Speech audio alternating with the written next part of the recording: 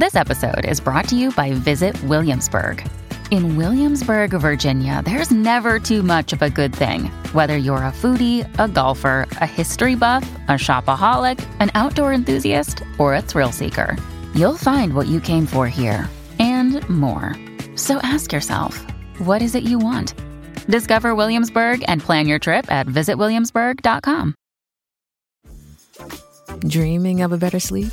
Tossing and turning is not your destiny. And Ollie is here to help.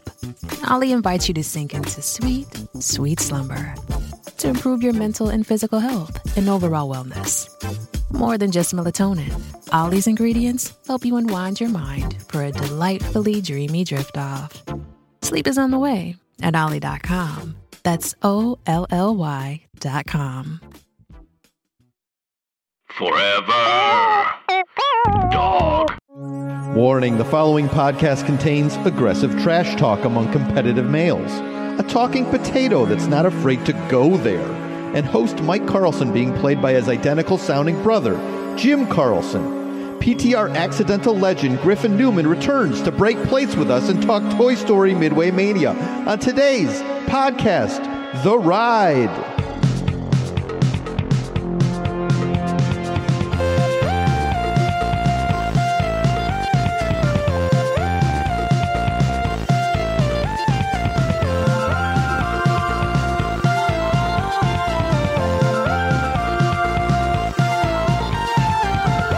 Welcome to Podcast The Ride, where we're glad that Sarge reminds us he's not our mother, because otherwise we would not feel permission to break those plates. I'm Scott Gardner.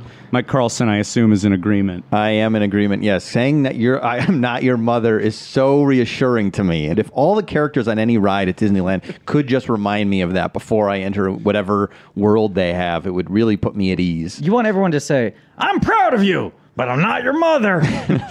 Well, yeah, that's true. I mean, if they could put all these comforting thoughts into one sentence, one run-on sentence, it would be really helpful for me. What your dreams are meant to do. You'll get the right combo when you're sleeping sometime. Mr. Potato Head's like, "Hey, you, I'm not your mother. Oh, by the way, I'm proud of you.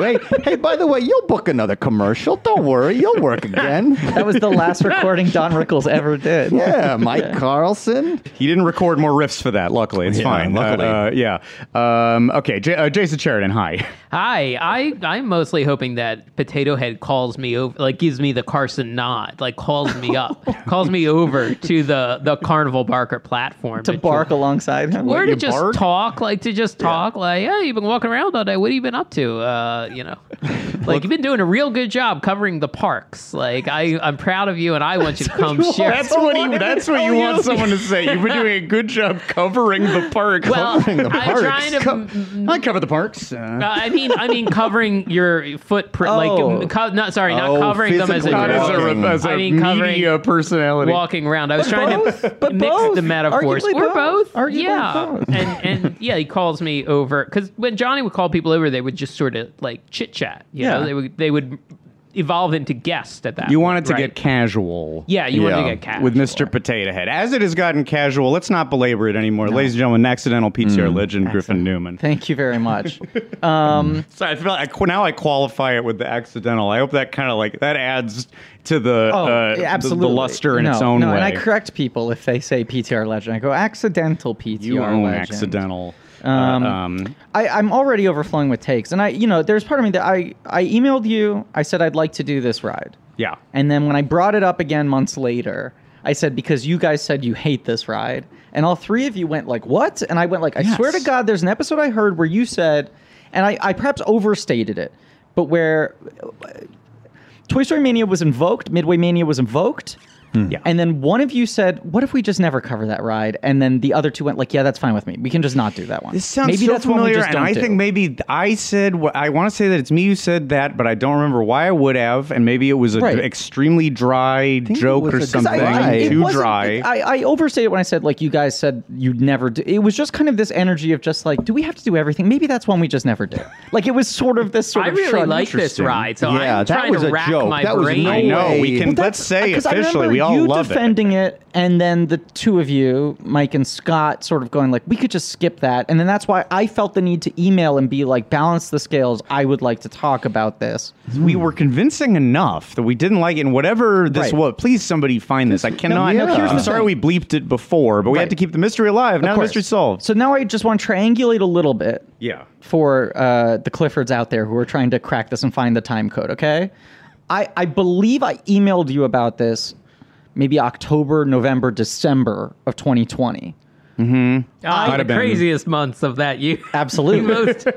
Maybe the most mentally unhinged in my book, Absolutely. at least. I was losing my mind. Yeah. Now, I had gotten months behind on the show, and that's when I sort of jumped on. So I was like catching up to everything. So it's not after that, we know. Well, this is the thing. It's okay, like that helps. I stopped listening to most things during the pandemic because I didn't want to acknowledge the pandemic, right? And I feel like at that point I was like, I'm like 6 months behind on PTR. I got to get back into it. So it was around the beginning of, I want to say, the remote records. Okay. Post Papa Scott's, like, but that territory, like the early quarantine episodes. I love you tossing all these things off as if they're albums or B-sides or something. Sure, I love this is music to my ears. Well, it's very hard, and it has. I've caught up more, but I'm still not completely up to date. I'm less months behind, but I've been like working to get up there. Yeah, Alexa, you were on it. Yes. You'll catch up to that one. Right. No, I skipped that one. That's easier than it's like, oh, that's one less one to listen to. Yeah, true. That's true. But I was there too. This dog was there. Let's acknowledge the dog. You might hear a dog throughout. I think if somebody walked by, I don't think you'll keep hearing the dog. If you keep hearing the dog, maybe you don't hear the dog. Okay. Yeah. But it is interesting in a very depressing way to be like 3 months off of timeline and hear how wildly things change in terms of our perception of the world in that period of time.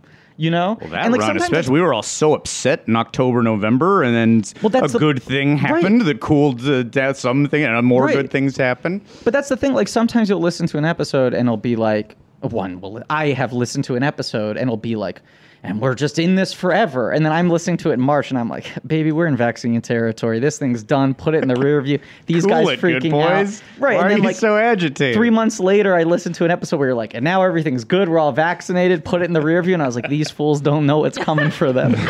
Another odd thing I've observed is that so many kind of PTR universe figures, if not regular subjects, but the types of people who get discussed, the types of entertainers and public figures who are often referenced by you three guys, died in 2020. Like a disproportionate amount. Because listening at delay... Rest in peace, Stan Chera.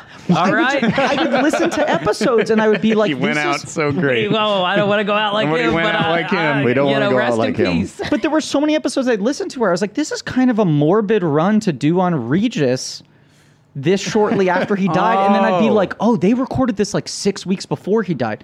Ditto, a lot of Bob Evans coming up right before he croaks. Oh, we did. He was 2020 gut. There were a lot of 2020 people who you got back into and started either for one episode or for a run of episodes, like doing riff runs on. Now he's part of the lexicon. You found a layer to make us depressed about 2020. Siegfried and Roy. Yeah, we did so much Siegfried and Roy, and then both. Roy, Regis, Bob, Groden, Robbie Evans. Groden. Yes, Groden. Groden entered both of our remember some other ones. This is, though, and I said this on an episode, a friend of the show, Andrew Grissom, we had made a comment, or I had said something when we were at Knott's Berry Farm a couple months ago. I go, it does seem like we're cursing people. And he goes, well, you are also just all fascinated with people over the age of 80. This is big. That's big. It's a big factor. It's a big factor. And I think another part of it is that all of those people feel like people where it's like, I guess they'll just never die. Sure. Where in your head, you're like, they should have died like 10 years ago, right? And now they've crossed some threshold and do not seem to have been diminished in any sort of way. I guess maybe they just live forever. Like, you start to get cocky. We'll do this too, where like I did a like run about like Ed Asner, and David was flipping out, being like, don't talk about Ed Asner not dying when this episode won't come out for 2 months. And I was like, we're going to be fine. We're going to be fine. And like, thankfully, the Ed Asner death was like 2 months after that. You barely had a buffer, But it was in that zone where I was like, Ed Asner, I guess he never dies.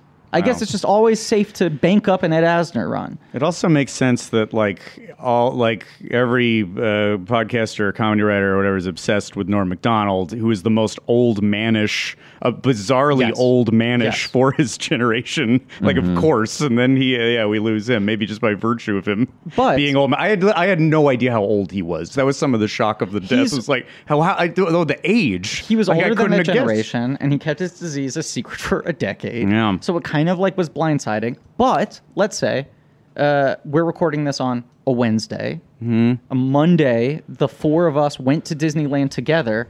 Norm Macdonald came up several times. Tuesday morning, he's dead. So weird. So you would count this as part of that? God, a little bit. No. I mean, that wasn't on mic, but it was odd. And it's not like I never talk about Norm otherwise. Yeah. It was more jarring when I would hear a Regis reference on mic, and it was so shortly before he died. Because why? Why Regis? But it was odd because we brought up Norm a number of times in different contexts within that radically. They weren't even about him. He just played into it. Yes. Yeah. Weird. Mm-hmm. Here's the word quisling, I believe. That was one of the reasons he came up. Yes. It's used by David Letterman in reference to Letterman calling him Don Omeyer, or he's calling Norm quisling for not being angry at Don Omeyer for firing him. Yeah. Wait, but there's a problem with the word quisling. Do we figure that out? It's apparently the name of a Nazi officer or something. Oh, okay. But it's used as a derogatory of you quisling, you man who goes along with the Nazis or something. Oh, it's bad then. Yeah. So it's an insulting term. Yeah. Okay. It's not like you Hitler, my favorite Hitler. It's not a specific way to praise this Hitler, guy. He's my best friend. You're gonna love him. He's a real Goebbels. It's a quisling is derogatory. I think you're allowed to use. I don't know. But Colonel Klink, I feel is still used as that. That's a very old reference, but as an idiot, a dumb idiot. You're that is a fictional Nazi. We're not gonna kill Werner Klemperer now, are we? Have you? I assume he's already passed. Look up the quisling definition here. Wait, have you said? Is anyone other than me referenced Colonel Klink around you in the last decade? I use Colonel Klink. No, I'm saying it is the thing that I use as I feel like that all the time. Evergreen, Lucy and Ethel. Oh, I know, guys. Yeah. I just watched Autofocus 3 days ago. So it's really there's all these things. Well, oh my god, that's a reference. Something bad is going to happen to Bob Crane, Scott, after you watched it. Oh man, now you're speaking my language. That's what you don't want to hear is you tell somebody something that's going on with you, and they're like, it sounds like a real autofocus situation. Yeah. Things might not work out so great for you. I have a little more information here. Mm-hmm. Quisling, by definition, is a traitor who collaborates with an enemy force occupying their country. So I think Letterman's saying, why would you sympathize with Don Omeyer, who's a bad guy, who fired quisling you? For you're a quisling. You're being a quisling. Mm-hmm. Vidkun Quisling was a Norwegian military officer and politician who collaborated with the Nazis. Wow. Oh, like a Benedict He headed Arnold the government type. of Norway Okay. during the occupation.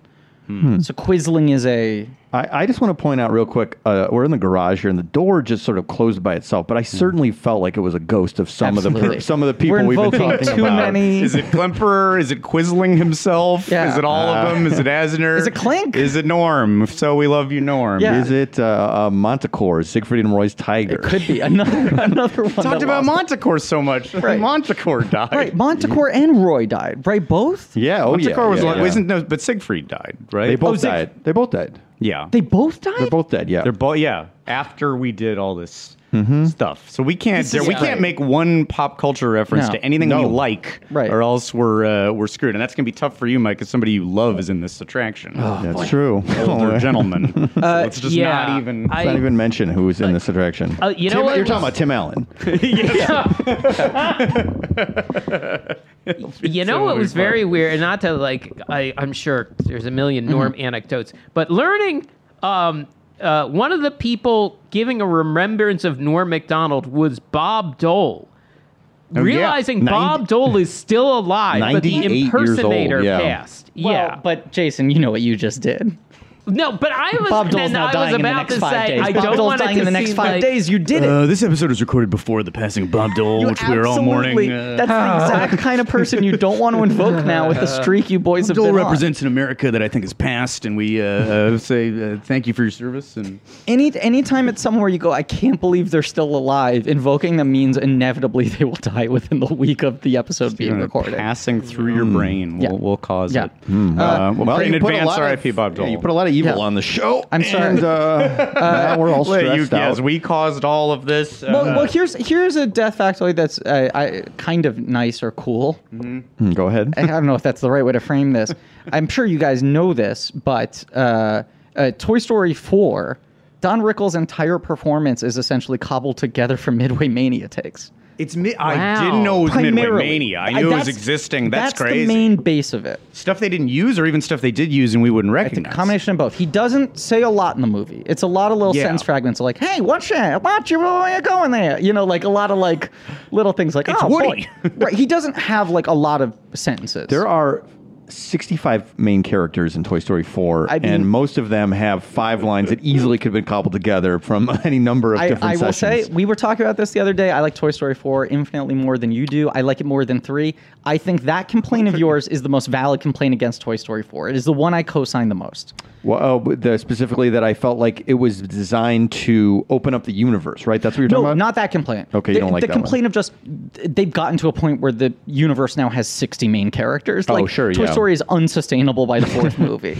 Like it's. And we go and we meet more, and we're bringing back one who's not here, and we end up with so many. Service by the end. To flesh out the other thing I said about Toy Story 4, which I do like. I don't dislike Toy Story 4. It felt like they were redoing 3, but then if spoiler alert if you haven't seen it, Woody like leaves. They go off to have an adventure with Bo Peep, and I felt like they were correcting a mistake where 3 left the toys in a different kid's playroom, which gives them all the same restraints of like, now we got to get out this giant window. How are we going to do that? Right. Now Woody's out in the universe, like he's out in the world. You don't have to get stuck with the same like, now we're in a daycare, now we're in a school. Like we don't have to do necessarily that's that. That's a big thing. 4 thing for me. One of the reasons I prefer it is that I think that is the more correct ending to this series. If God willing, it actually ends here. Obviously, they will always find ways to do things with the Toy Story characters, right? Yeah. But if like this is the last canonical theatrical film, I think that's the better resolution to it.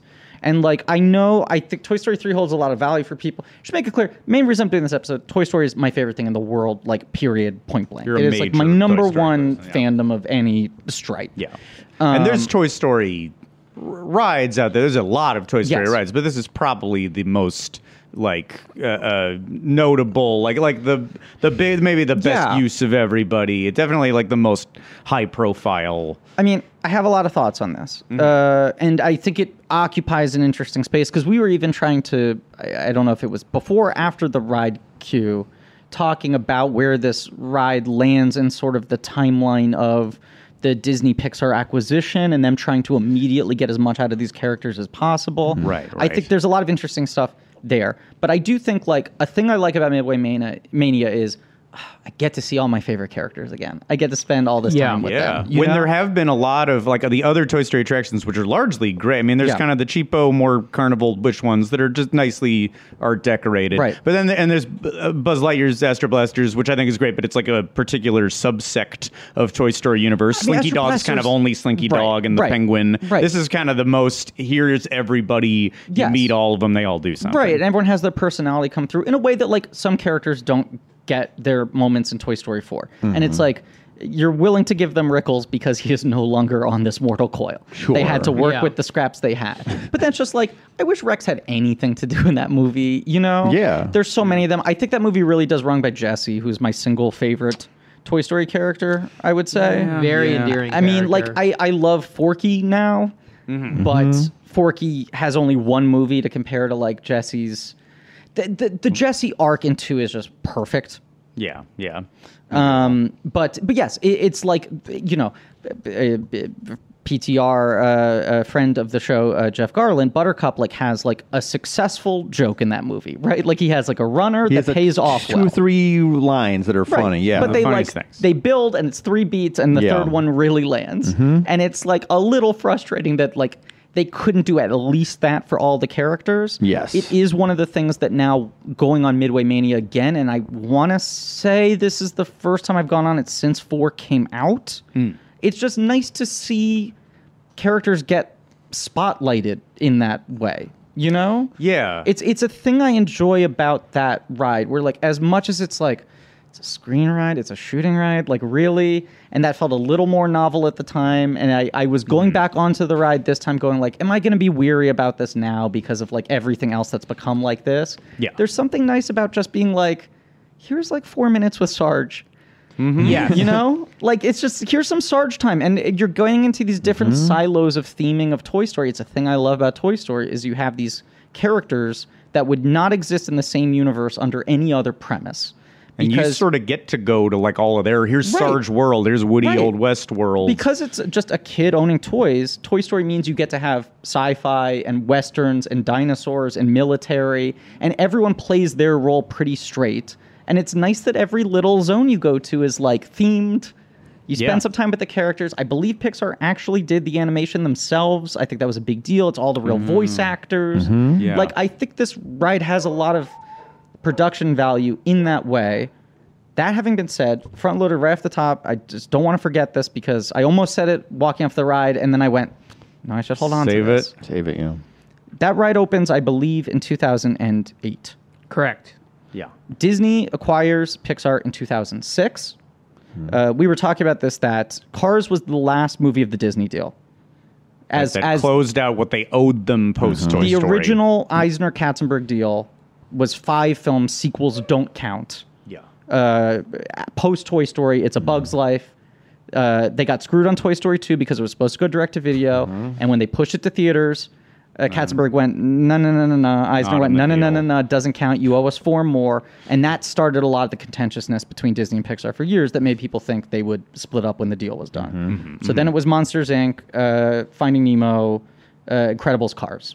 And that should have been the end of the loop, right? And they were like, free market. I forget if the deal happens right before or right after Cars. I want to say right before, because when people were like, I was reading Jim Hill all the time. This is when I got into Jim Hill because I was like, I want to understand the Pixar acquisition. Oh, you had a Jim Hill era. I see. Yes. I mean, not that. When is everybody? It's like when. That's a good question to ask you. When did you get into Jim Hill? Like, what was your hair? What was your my thing for me was the Pixar acquisition, which was like the first thing Iger did, and the Muppet acquisition, which was the last thing Eisner did.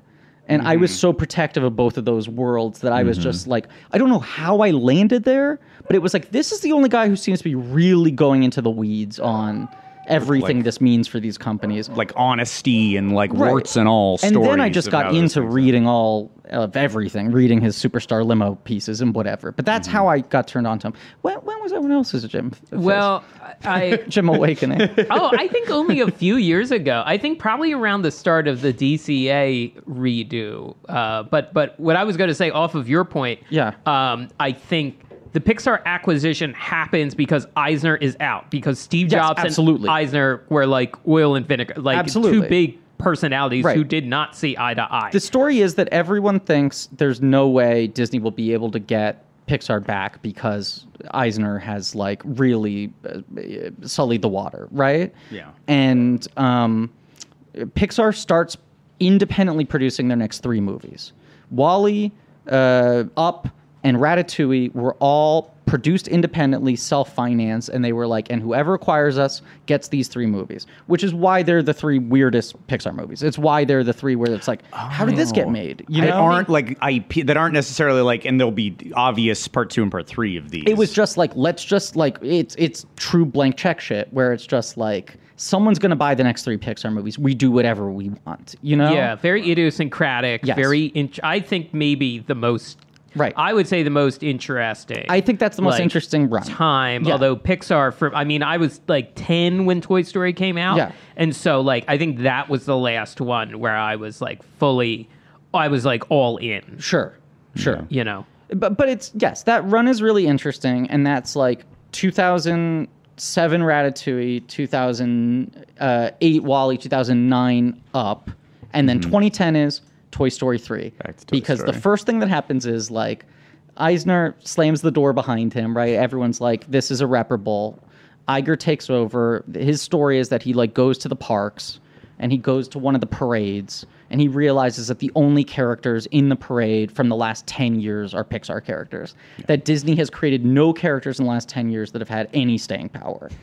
And that it's just Pixar. And he just goes like, my first order of business is whatever it takes. And he goes to Steve Jobs and he's like, you have all the leverage, you name your price.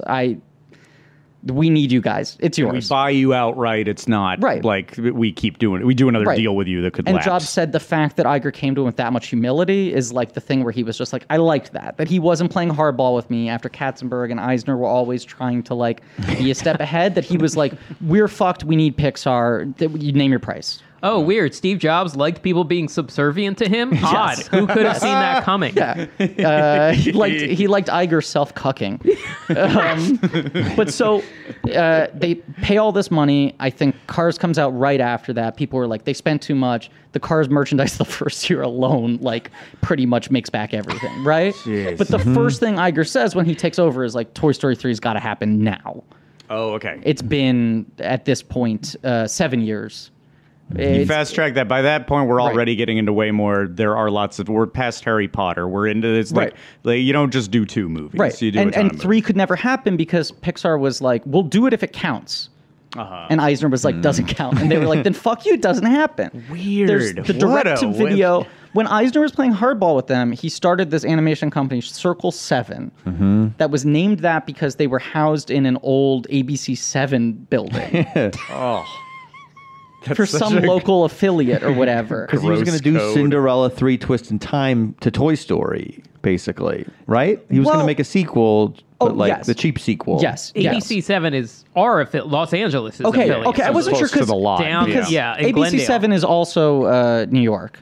It's in Chicago too. Yeah, last sevens, lucky number 7s. But yes, that's where I think Circle 7 Animation was, and they announced when they were just like, fine, Pixar, you want to leave us? That's fine. Finding Nemo 2, Monsters Inc. 2, Toy Story 3. Like, they announced all of them. Imagine that world. All these gross, bad, like losing half the actors every time. Yes. The Toy Story 3 premise was that Buzz gets recalled. He's defective, and they make everyone send all the Buzzes back to Japan, and all the toys have to travel to Japan to rescue him from the factory. But he's, like, lost his mind. He's gone, like, psychotic. Who knows? Yeah, maybe. It's not like outwardly. It's not as bad as there's no fraction in the title. That helps. We're not in Lion King 1.5. We would have gotten there. Yeah. But so Iger like immediately makes good, but is like, you got to give me Toy Story 3. Come on, guys. Let's stop dicking around. And then Jason, I think you were telling me that you had found in your research that Midway Mania was originally developed as a Mickey concept. Well, I found that through Jim Hill. They were talking about it. Because of the straight line from, let me see if I can get this right. Pirates of the Caribbean, the battle for Buccaneers Gold. Okay. Which is what? Which is an attraction. Yeah, Pirates of the Caribbean, Battle for Buccaneer Gold.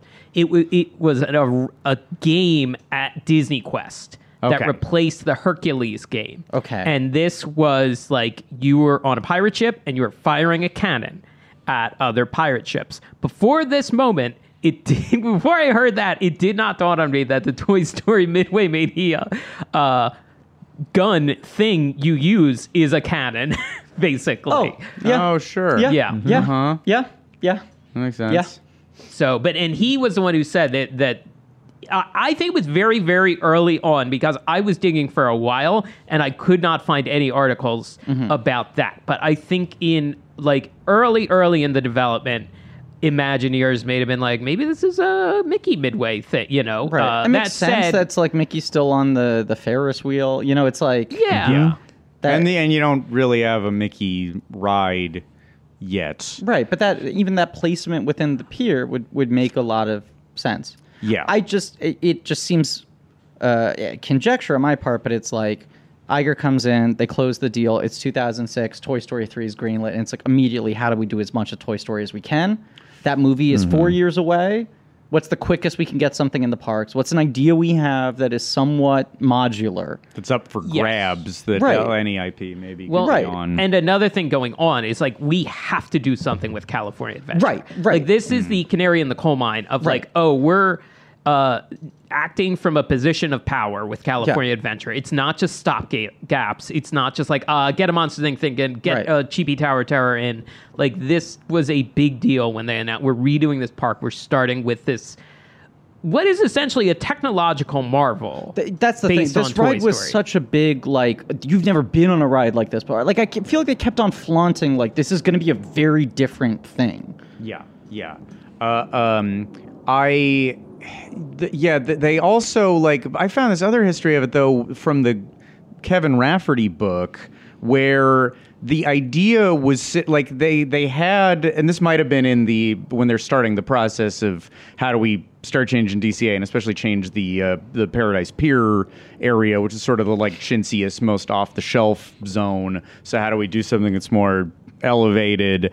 And they there still are like Midway games, but I think they're walking past those and saying, wouldn't it be great if there's a way that you could play these infinitely and in a way that you could cycle more people through than having to go up to a stand, have a transaction, and then play the game. So they start trying to figure out what is a ride around this, I think even without IP necessarily attached. But what I found interesting about all this is that they weren't even at Screen Ride yet, according to this book, that they were trying to figure out a way that you could have just like a bunch of balls and rings loaded onto a ride vehicle, like enough that were just ever refilled and that you wouldn't run out of in the allotted time. I cannot believe that idea lasted for longer than 5 seconds without someone getting the practicality of who picks up the balls? Where do they go? Yeah. Like bowling has a system that's been in place for a long time. We have to invent the bowling pickup system, but more complicated. Technological marvel. Right. You're in a ride car, yes, absolutely. And you're moving around to different areas, and people keep throwing an infinite amount of things. And how do they not just like take them, grab them, like hurt each other with them? Right. How do you not have teenagers throwing them at each other? Right. Yeah. It would have to come out of like a long tube. It would have to have like a skee ball mechanism in the actual ride, and it would all have to funnel its way down and then reload into each vehicle, but not ever have it be possible for you to grab the ball. Right. I mean, just a nightmare. What you just described as a nightmare. It seems hard, but I don't know, it's not impossible. Maybe if they had to stay with that line of thinking, they might have rigged something up eventually. But once they realized screens are the thing. The other thing from that book, Kevin Rafferty, by the way, the Imagineer, responsible for this and Cars and 1,000 Things, Tower of Terror, like one of the greats ever.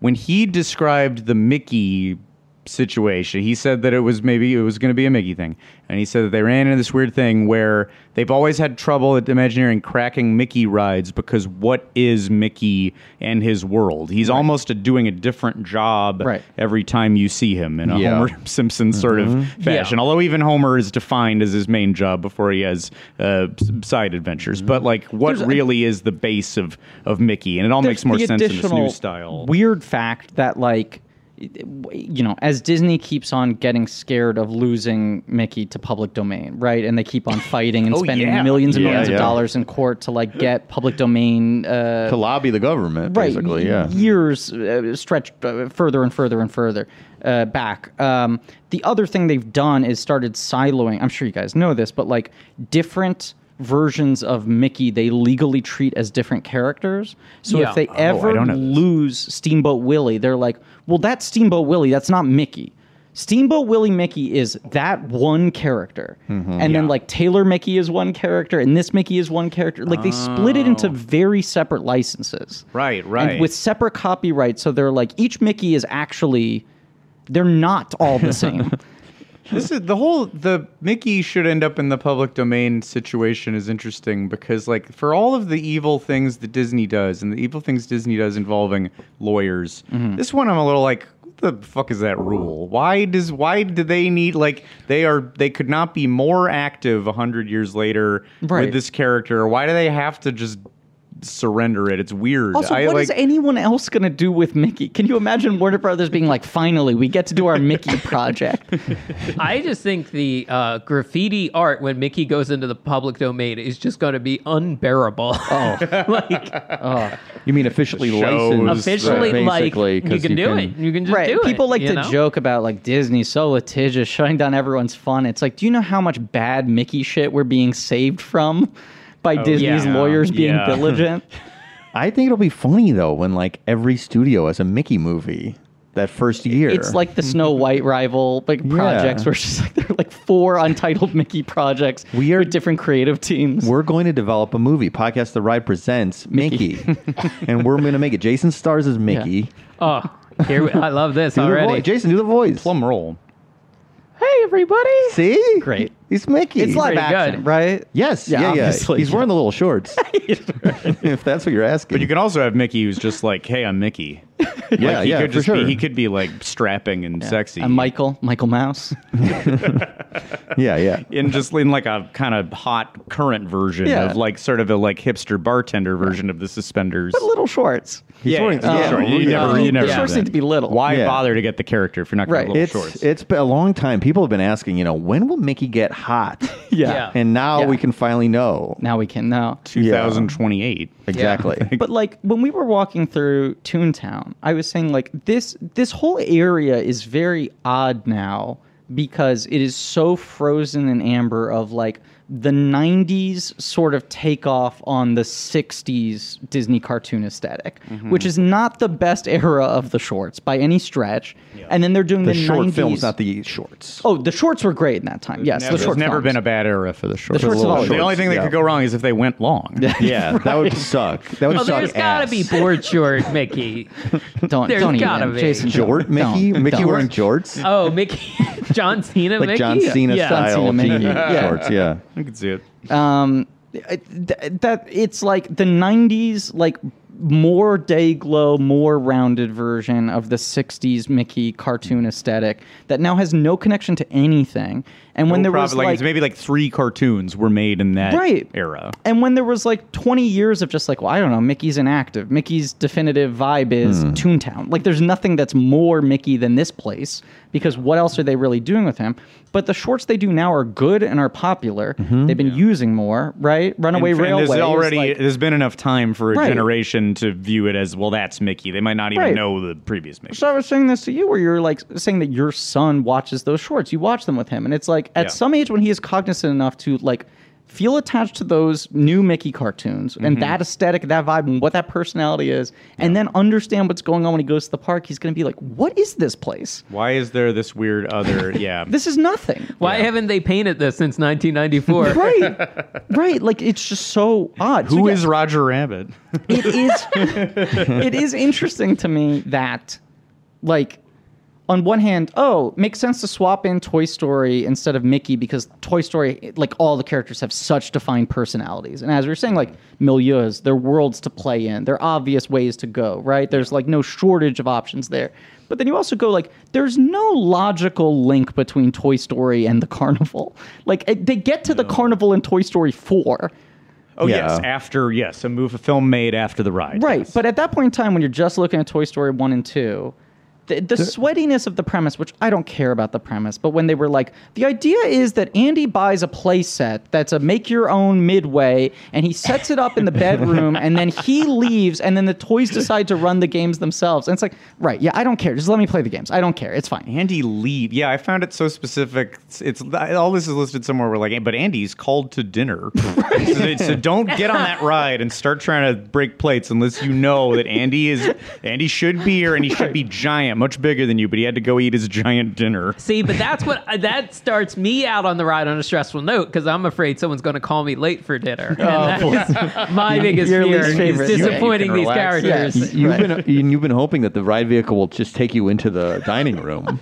Yes, I'm hoping one of the delays, it's not target practice. It's just like, oh, good, you're finally here. Water, iced tea, soda.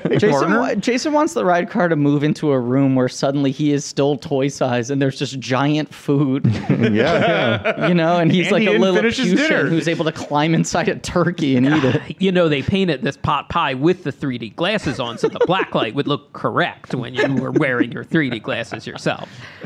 That is a good thing about that ride, though. I feel like Yes, more it than is. a lot of other 3D rides, I don't think that ride looks muted. Neither in screen nor in like actual physical. It still looks pretty good. I mean, I think at this point they probably could make it a little brighter. But other than it's not that, as egregious as a lot of rides, and it also it's fun. And this is why I'm curious if this opinion is out there, and maybe this is the opinion that you feared that we had or something. But are there, because for sure we've said it, everybody said it, screen rides, and you roll your eyes at screen rides. I almost don't think of this as a screen ride, or I don't apply the same. It doesn't have the sort of the bummer aspects of things I would call screen rides. No, I want. This is the main thing I want to talk about. I don't quite understand how this ride avoids those trappings. Well, I think I think everything works together in such a great way. All the games are very clear and simple. Yeah. I think satisfying. They're all very different. The blacklight sets are nice accompaniments. The 3D is not movement of the obtrusive. cars. The movement of the cars is very nice. It's fun. it's There's fun. enough real ride stuff between the games. Yes. That you're I like what You're the seeing ride fun vehicle stuff. does and how it looks. I mean, because you guys haven't done the episode yet, but I wrote it with you guys, and we do Toy Story Mania, and then I think we go over to the web slingers. Web slingers. yeah. Now I've done it. You've done. Right. Griffin, you and I hadn't done it. When that ride starts, I was just like, fuck, this ride's going to make Toy Story Midway Mania look like diarrhea, and then I'm going to have to pick up the pieces and do an episode on a ride that's become completely outmoded, right? Stuck in the past, old man. That was my fear. And then it took about 3 minutes. Oh, Norm Macdonald's opening the door again. It took about 3 minutes into Web Slingers to be like, no, Midway Mania is definitively better than this. And this is more advanced, but I think there are a lot of things such as that Web Slingers really feels like a screen ride. Putting aside, I think, problems with the game itself and the functionality of that and the clarity of that and how that premise is overly confusing and spends too much time trying to describe it and explain it to you. I also think when you move from one screen to another in Web Slingers, you're just seeing the space between two screens. Yeah. They're trying too hard to sell you on you are immersed in a world, a door is opening, and this is just what's outside this door. And you're very aware of the fact that you're looking at screens, and then when the car moves, it just sort of moves laterally to another screen, another, steel door opens, and then you're seeing another thing. Whereas sliding, just from left to right, yes. I think Toy Story Mania is better, gameplay aside, just as a ride, because it accepts the artifice of what it's doing. Where it's here are flats, there are screens, there are big blocks. There's this premise that if you really want to know, we can explain to you that Andy was called to dinner, but also who gives a shit? Who cares? The characters are talking to you directly. They're just let's have some fun. Yeah. I find that I got a lot more stressed out playing Web Slingers, not only because it was hard to do, but also because the intensity of the ride of just being we got to stop this. Yeah, it's kind of yelling at you. It's sort of shades of there's an arcade game. It's called Jungle Go-Go. Man, what am I talking about? There's a game that is so stressful where so many giant spiders are jumping out at you. I was thinking about it's kind of like that. I mean, well, it is spiders. Was it That's a I guess why I'm Pitfall saying remake? it. We did a VR thing. No, it's a thing. You're in a little vehicle, and we did that yeah. VR thing in Westwood that was like that, where we were being attacked relentlessly by alien spiders. We really never even talked about it. I think maybe I don't like anything like that, where there is a swarm. Well, I think the swarm inherently thing's big for stressful. me. Is that there's that whole subgenre of arcade game that I feel often would be in movie theaters of the Alien game, Terminator Salvation, House of the Dead, where it's you have a gun and it's relentless and things just won't stop coming at you. Yeah, I mean, was it last episode, 2 episodes ago, where I was saying that does seem to be the trend in these 3D rides, because we did it in Knott's. There's a Knott's 3D thing for Buried Tales, which is like it's relentless. Right. There's so much happening. You're shooting little. I like you're shooting Crafty Coyote's sons holding pies, if I'm correct, which is great. The concept is great, and we're shooting at his little sons. Shoot my sons. And then the Spider-Man. It's like it's a lot of like relentless. Yes. And a lot of stuff happening, and it's like I think I said it about Spider-Man. Wouldn't it be just like it would be more satisfying if you like shot a web at nothing happening and like it shot it at a barrel and you moved your hand left, and the barrel whipped there and you would feel like, wow, I did like the Spider-Man thing versus like I'm throwing my arms at the sky. I think that is possible to do in web slingers, but I'm so confused. I know it's confusing. It's hard to see. You know, that's a great thing about Toy Story Midway Mania. The color of your cannon, it's so clean. It's the color on the screen. Like you can see what you're doing. And they play tested it with like 8 to 80. You know, to make sure like all ages can figure this out. And considering that every game, the objective changes a little bit and what you're shooting changes a little bit, the adaptation time is 0. Like you're just like, oh, it's plates now. My plates are blue. I'm throwing them at the thing. It's rings. My rings are blue. I'm getting them over the thing. You're in it immediately. A character slides in one sentence of instruction, not like a whole entire pre-show of instruction. You're right. You're totally right about like simple clarity. It's you like get it immediately. fun and comfortable, you know, and you're just like, oh, great. I want to play this versus like, fuck, what do I got to do now? You know? And you note and whatever. Like the other rides, which are again like impressive technically, and I don't dislike the other 3D rides, but it feels like they got it down from like pulling the weird cannon string, it down to the millisecond where your brain just believes it's shooting it. Right. Like there's no question in my mind that it's coming out of the cannon for real. Yeah. Like my brain accepts the reality of it. And there's just these little, like the other rides, like it's off a little bit. Your brain starts to get confused because it's not putting it together that the web is not actually coming out of your hand, or you're shooting like when you're shooting on the, also, here's just a basic thing.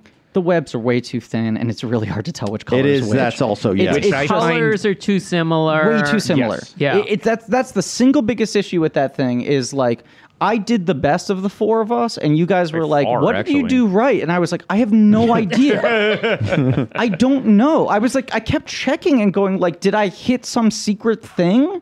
But I don't think I did. And every round I was doing well, and I was just like, I feel like I'm failing. I was literally just flailing around. There's no satisfaction from doing well, which you should want and have.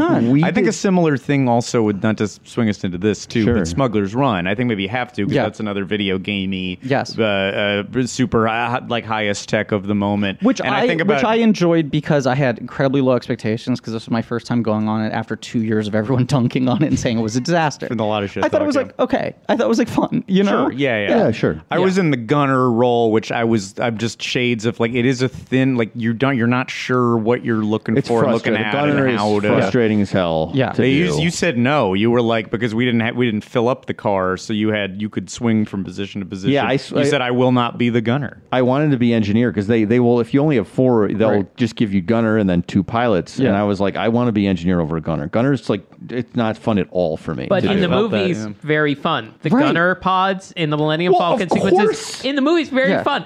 Kind of abandoned. It should be. Why is it so fun in the movie? Not it's more like locking an automatic doors on a car in this.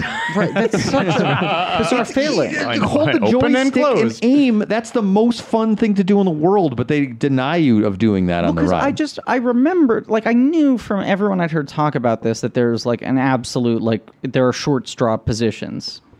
And everybody says engineer is, but I disagree. It's gunner. That's what I had heard. And then when you said no, gunner's the one you don't want to do, I was surprised, because I was thinking like, well, Luke, and he's got the thing in the headset. That's the coolest shit in the world. Of course. Engineer, you can tell what you're doing, like the Toy Story games, and you can see the results. Engineer at the very like gunner, you have to like kind of you have to tilt to the left or right, like your back, you're hitting a button. It's like an awkward and watch spot. The screen, and watch the screen and try to do it. And it's like engineer, you can kind of chill out and just go click, click, and you can pretend you're like a little kid, like in Scotty in engineering or LeVar Burton or whatever. This gets to a key thing, which is that Toy Story Midway Mania is in no way going for immersion. right? Toy Story Midway Mania is only aiming to give you a fun time. I agree with that, but I also think immersion comes from the fact that everything works in perfect sync. That's the irony, is then you start to get more pulled in. You're completely immersed, I think. But when you're in Millennium Falcon, you're more aware of the fact that it's like, this is them trying to trick my brain into making me think I'm doing the thing and this has any cause and effect and whatever. It's not seamless. Right. Versus Midway Mania, where it's just like, hey, come on, shoot some things. And you're like, oh my God, I'm in. Mm-hmm. And going for photoreal, which is tougher as opposed to cartoony, and I think it's why you're not so critical of graphics from 2008. Yeah. That it's going in the same way that you're not so critical of Toy Story from 1995. Okay, so here's surprising. Besides the humans, who you expect to be more photoreal. Right. Here's the thing I'm surprised by, especially because they have, done such a complete Pixarification of California Adventure after this. Does Cars Land open before or after Midway Mania? After. Okay, and shortly fact, after, right? They were considering this a Radiator Springs kind of. That I think comes up in the. I saw it mentioned in the Rafferty. They were like, we got to add something else to Cars Land. Could we add some sort of thing to Radiator Springs? And I think like before they hit on like that Midway observation, like this was almost a Cars. It was attraction? Potentially like, can we put a thing in Cars? And of course that. There was the Route 66 stuff that was already kind of percolated. So, like, I think this had a lot of lives. Yeah. I was just going to say, a big part of the announcement, as I remember it, is, like, Disney's mended the fence, like, Pixar's back in the fold, Toy Story 3 is happening, like... They got control of these franchises again. These beloved characters are going to be used to the best of their ability. No simple reskinning, Yeah. And like this ride is going to be a technological breakthrough. And then the big thing I remember them advertising is like, because it's all based around these screens and the games, the basic ride can remain the same, but every couple of years we can update it and add new games. It's very easy to refresh this, which I thought was a cool idea. And they were announcing that especially because it was like, this ride is going to open 2 years before Toy Story 3 comes out. But when Toy Story 3 comes out, we're going to update it with new characters you haven't met yet. And the only thing they do is... what is it? They replaced... was there a Bo Peep one, I think, at opening that got replaced with the Buttercup Ham and Eggs one? No, with Trixie and Rex. Oh, it's Trixie and Rex. But also Buttercup gets put added, into the... Right. It was a Ham thing, and then they put... Right, so they add Buttercup to Ham, and then the Rex and Trixie wasn't in it at all. It was originally the Bo Peep sheep thing. It was literally... Bo Peep... They do Bo Peep dirty. Right. She's missing in Toy Story 3, and then she gets cut out of this ride, and then they do a make-good with her in Toy Story 4. But that's what's so bizarre, is it's just like... So this ride has now been open for 13 years. By the time Toy Story 4 comes out, it's been open for over a decade. Yeah. It feels very bizarre that they didn't go like new Bo Peep, new Duke Kaboom, Forky in some capacity. Ducky and Bunny, who literally are part of a carnival game. Who are a game. It seems like... It feels very odd that they didn't do at least one refresh. Especially being that they have kept that consistent with Star Tours. Yes. You would think they would have like given up or gone like, are we really getting our money's worth for that? Or are we like worried people aren't going to see the new Star Wars? Do we have to promote? But I think it's really neat that they've kept doing it. Yes. And why wouldn't you? It heartened me to see the amount of Forky merch in the parks. When you get off this ride, half of the gift shop is Forky stuff now. Sure. Mm-hmm. Like Forky's sticking. I called it. Yeah. Forky's here to stay. Mm-hmm. It's weird. You were in love from day one, from the trailer, it seems. Like I love the guy. I love the guy. But it's weird that he's not reflected anyway. It's weird that Bo Peep, who I feel like they very much now elevated to the expense of Jessie, now being like the main Toy Story female. At least in merchandising and sort of branding stuff now, I feel she's very active and everything. So how is there not a game? Absolutely. There's so much stuff you could do. It feels a little bit odd to me that they have kept the ride sort of frozen after doing one very quick update within the first 2 years of its opening. Well, and it's also extra weird because they did a whole refresh of the pier. Exactly. It would have been a perfect time. It makes perfect sense to go like, and now one new game added. We added Forky into the Woody game, or whatever. Well, add it to the ride, add it to the gift shop, and it's kind of a miracle that there was an update to this ride at all. Because anytime they say it's modular and we'll be able to update it. It never happened. This was the one time it actually happened. Yeah. And it happened so quickly that you wanted to believe, like, well, they'll keep it going. And especially when another movie happens. And by the way, in between Toy Story 3 and Toy Story 4, they do 2 TV specials. They do 3 short films that play before theatrical films. Like, they are doing new stuff with the characters. Yeah. Like Barbie and Ken Antics. I guess there's a licensing issue. Oh, yeah. But there's a lot of stuff they haven't done. To the Toy Story 4 fault, there are 60 main characters of course, sure. in this franchise now, and there are things like Halloween theming that you could do, like even just seasonal special things. You know what, on that note, if they did Rex dirty in Toy Story 4, just watch Party-saurus Rex, which is so fantastic. That might be my favorite of the shorts. Yeah. It's a great film. I'm a big fan of that one. All the shorts are great. Like, yes, it's... Yeah, the quality's pretty high on those things. I think Toy Story of Terror is really good. I just watched it for the first time. Yeah, I dug it. And it's like there should be some Monsters After Dark style Halloween late nights. We all did that, by the way. That was the first for Griffin and first for me as well.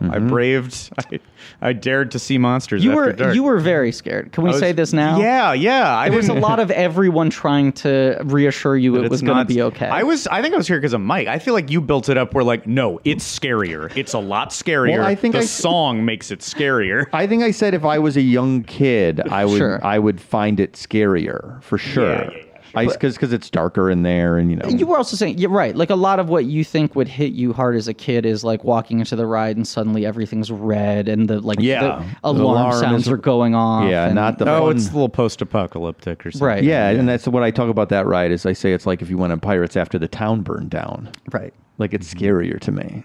Yeah, it's scary. It's great. It's my favorite thing. I loved it. I swear to God, like there was some time on this podcast where you were building up the Monster After Dark song, and I thought, I'm going to be afraid of this song. This is going to be the darkest death metal I've ever heard. And then the song itself, Monsters After Dark. I really liked the song. So good. I am very on board with the song. It's so good. I want to buy the song on a 7-inch vinyl single. You can get it's on Apple Music. Yeah, but I want it. You want an album? Yeah. You want to hear the when you hit the needle, the pops and the cracks. Yeah. On Monsters After Dark. Because you gave that exact example, I got an Instagram ad recently from Disney Records of a 7-inch. For one side is the Skeleton Dance, and the other side is the Three Little Pigs. And I opened the link, and it was $5. And I was falling asleep, but I opened up the thing, and I was like, I will buy that tomorrow. And I woke up in the morning, it says this page does not exist, and I was so mad that it wasn't for sale anymore. They were it was the last copy or the last handful of copies. Now, have you since then found any proof that this item does exist that you didn't dream it? I'm reasonably sure that this actually happened because I remember looking up 7-inch frames. Can I just also, because I don't want to just assume that we know the song Three Little Pigs. What is the sound of the song The Skeleton Dance? Is anyone willing bones to clanking. I couldn't hum it. Well, no, it just had a cool I was more gonna buy it and buy one of those record frames and hang it on a wall because it had the guys doing the dance. It's a thing from the 20s. It's like a really early black and white. Yeah. It's awesome, and it's in one of the windows right now for Halloween. You got very excited by that. I went Skeleton Dance when we were leaving. Yeah, it does exist. Okay. You can get it for $35 on eBay. It was for Record Store Day. I'm sorry, this does sound cool, but Disney doing Record Store Day stuff. I mean, that's very still kind of eye-rolly to me. They're doing so much. They go so hard on that now. Yeah. Well, I found the 10-inch rare. Someday my prince will come. Holy shit! Wow, it's the Monkey's Uncle outtakes. It's the Monkey Uncle demo. It's and they pressed it on orange vinyl. We did Musker and Clemens on Blank Check at the beginning of this year, and I sort of I kept on stewing back on it is kind of astonishing how successfully in the last 10 years Disney has been able to sell Disney as simultaneously being kind of alt. You know? Yeah. They find a way. Right. That Hot Topic is just kind of a different Disney store now, and that they can do all these like vinyl releases that are like manufactured by Disney. And that, like Nightmare Before Christmas maybe just reads as like this cool retro movie. Have you ever heard of it? It's kind of this art film. I think that was their entryway, that they had this movie that like Disney was embarrassed by and that kind of underperformed, and then people reclaimed, and then Disney figured out how to monetize, and then they were like, could we do this with everything? Yes. Could we simultaneously sell like Ariel dolls to little girls, but also sell like notebooks that look like VHS clamshells and go like, I'm just like, I don't know what to tell you. I'm like a 90s kid. That is the canniest move. I saw a Toy Story one. I came so close to buying that. I was so close to buying we that. like them too. These things aren't bad. They do them right. They're clever. Yeah. I mean, my sister works in food, and like Ratatouille is like a big movie for us. And a couple years ago, I got her for her birthday like 4 very cool things that they had made, where it was like, you know, a recipe book, a fill in your own recipe book that looks like a perfect replica of the Gusteau book. And then it was like a jar that looks like the jar they have in the restaurant and all this stuff.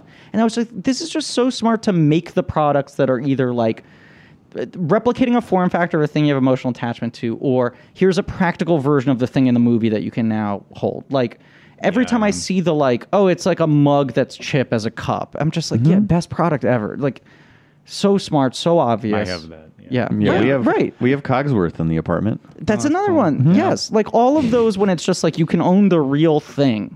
Yeah. And it does sort of what it's supposed to do. The lapel pin of the Up grape soda bottle cap. Yes. And I'm just like, oh God. Yes. Why are you? Why? Well, how could you have this? Too emotional. The fucking Monsters University hats are like the perfect example of just like those hats are bigger than that movie is. And I think it just is because it's like, well, it's a movie where the hat has importance. So if you're going to walk into a Disney store and look at like a wall of 800 hats, you can get the one that has a logo on it, or you can get the one that immediately makes you like part of the thing. Yeah. They should, like, if it's important in the movie, it should exist as a physical item. You know, it'll work out well. Shipping can make or break a sale, so optimize how you ship your orders with ShipStation. They make it easy to automate and manage orders no matter how big your business grows. And they might even be able to help reduce shipping and warehouse costs. So optimize and keep up your momentum for growth with ShipStation. Sign up for your free 60-day trial now at ShipStation.com and use the code POD. That's ShipStation.com with the code POD. Hey, it's Kaylee Cuoco for Priceline. Ready to go to your happy place for a happy price? Well, why didn't you say so? Just download the Priceline app right now and save up to 60% on hotels. So whether it's Cousin Kevin's Kazoo Concert in Kansas City, go Kevin, or Becky's Bachelorette Bash in Bermuda, you never have to miss a trip ever again. So download the Priceline app today. Your savings are waiting. Go to your happy place for a happy price. Go to your happy price, Priceline. Does Monday at the office feel like a storm? Not with Microsoft Copilot. That feeling when Copilot gets everyone up to speed instantly? It's sunny again. When Copilot simplifies complex data so your teams can act, that sun's shining on a beach. And when Copilot uncovers hidden insights, you're on that beach with your people, and you find buried treasure. That's Microsoft Copilot. Learn more at Microsoft.com/AI for all. Here's something, maybe a little shift we can take here just to make sure that we do it. I feel like we should talk about these games. Okay. And we should talk about them from the gameplay perspective. And so we can step through it and we'll reveal how we did, because this was a good this is a chance where there's 4 of us. We weren't quite in the same car, but on the same vehicle. There was like a little face-off that happened. But I feel like it was like a chance to put our skills to the test and display anything that we knew about how to do this ride and how to do these games.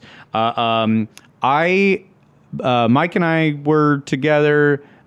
Jason and Griffin were together. Correct. And the ride had barely been going before Mike and I are murmuring to each other and backseat driving what you guys are doing. As we look back, we can see where you guys are. Wow. And we turn to each other without even, we just knew exactly what the other was thinking, which is like, they're doing the practice rounds. They're doing the practice rounds. They're going to blow their energy. Big mistake, I said. They're wearing down their wrists already. Yep. This is something we learned, I feel like, a long time ago. Yep. Don't do the practice rounds. Don't do the practice round. Rookie mistake, in fact, I think. It's filling up on bread.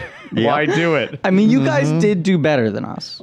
That is, and Will said that is how it ended up playing out. Mike and I did better than us, Griffin and Griffin smoked my ass. But then Griffin and I both did very well on web slingers. Yes, because my web slingers trick is you just punch. I you adapted punch like that Venom shooting the webs on the back of his hands, not the underside. Of the I just started doing like air drums. I just started at a certain point. Just anything. That's what I've heard. Just wave indiscriminately. Yeah, but even at the beginning, I was being diligent and doing the thwip hands, and even I don't know. That's what you want to do. No, I thought I was doing really well on the ride because I hadn't been on it in so long that I forgot like what the levels of success are, and I was smoking Jason. I was like, have I gotten great at this? And then we check in afterwards, and it was like, oh no, you guys smoked both of us. We didn't come anywhere close to anything high for the week or the day. Or nobody super. No, none of us blew anyone out of the water. Killing it. I did extra good for my normal score, for sure, but I wasn't in any of it. I never do better than like the top score of the day. Like there's people that are so good at the game. There's no reason to build it up too much. We might as well just, and we can maybe figure out how we got there. Sure. In ascending score orders. Or I guess which way should I do? Mike was number one. I was number one. I was number two. Griffin was number three. Yeah. Jason was last. Unfortunately, I'm sorry. Mike, I believe your score put you. You were the only one who graduated from beaver to cat. You were a cat. I got a cat. Is it beaver? But the beaver looks cooler. I don't disagree with that. Beaver's a fun friend. I usually He's a fun get critter. I usually get the That's what beaver. Mm-hmm. But no, I got a cat. The vast majority of my trips have been the beaver. This is also the only context in which the four of us would casually be bragging about getting the beaver. I'm always getting beaver. Right. Like, this is the kind of thing that would sound really gross if anyone... Look, you go on the ride, you do a jerk-off motion, and at the end you get the beaver, okay? You do a constant flick. Yeah. Your wrist hurts a lot. And I'm I end up getting the beaver. That thing you do when your coworkers, they're at it again. Jeez Louise. Look, I'm not quitting until I get the beaver, okay? Think about heading down to Anaheim this weekend. Maybe I'll end up getting some beaver. Look, the only time I've ever said that word on this podcast was when I was referring to the famous Jerry Mathers character that I'm so fond of. Okay, now that's a wholesome way to use that word. Colonel Klink. The Jerry Mathers reference. Yeah, well, although, you know who actually has the Jerry Mathers reference from this podcast is Scott, I believe. Yeah, because the house that I was born into, the first house I lived as a baby, was sold from Jerry Mathers to my parents. Who played the Beaver on an old show. His nickname was the Beaver, which was not a... You're not explaining this to me, right? I was getting a little insulted. Maybe there's a new listener who doesn't know. But the house was getting sold then, like a decade later. There had been multiple people in the house by that point, and we went to, my dad was like, you should see the first house that you lived in. And there was a little like makeshift plaque that called it the Beaver House. Wow. Despite it being a house he moved into in 1979. Like, I don't think this was, and like a perfectly plain house. I will say I did just do the check, Jerry Mathers 73. I think not at risk. So my I don't know of the blank the PTR curse. My mom regularly tells me what the guy Tony Dow, who played Beaver's brother Wally, what he's up to because she follows him on Facebook. Wow! So this is my life still to this day. Because I think Eddie Haskell passed away recently. I'm forgetting what the actor's name is. Eddie Haskell did pass away, right. and I'm also blanking on the actor's name. But we did lose Eddie Haskell. I don't know that we talked about Eddie Haskell recently, though. My dad, Eddie Haskell, I feel like is still one of my father's favorite references in a Colonel Klink kind of way of just referring to someone with Eddie Haskell behavior. Yeah, you're bringing friends around. You're like, this guy's a real Eddie Haskell. He's got some Eddie Haskell vibes. I don't buy what he's selling. Yeah. Who's that reference today? Does young Sheldon have a slightly ne'er-do-well friend? Well, but the thing with Eddie Haskell was that he was a ne'er-do-well who was so good at sucking up to everyone around him. That's right. Right. Okay. It was the balance of the two, where it's like, I'm not... the insincerity of it, you know? Yeah. I don't know. No one's been able to touch Haskell's Lane, I don't think. You really think about it. He retired unopposed. Retired his jersey. Do you have I feel so stupid that I have never thought about not wasting energy on the practice round, and yet every time I do that ride, and I do it less frequently than you guys, but I certainly never go to Disneyland without going on it, or World. I never go to the parks without going on that ride because I want to see my best friends. Of course. Every single time, by the time I get to the final round where it's just hit as many times as you can, I'm like spent.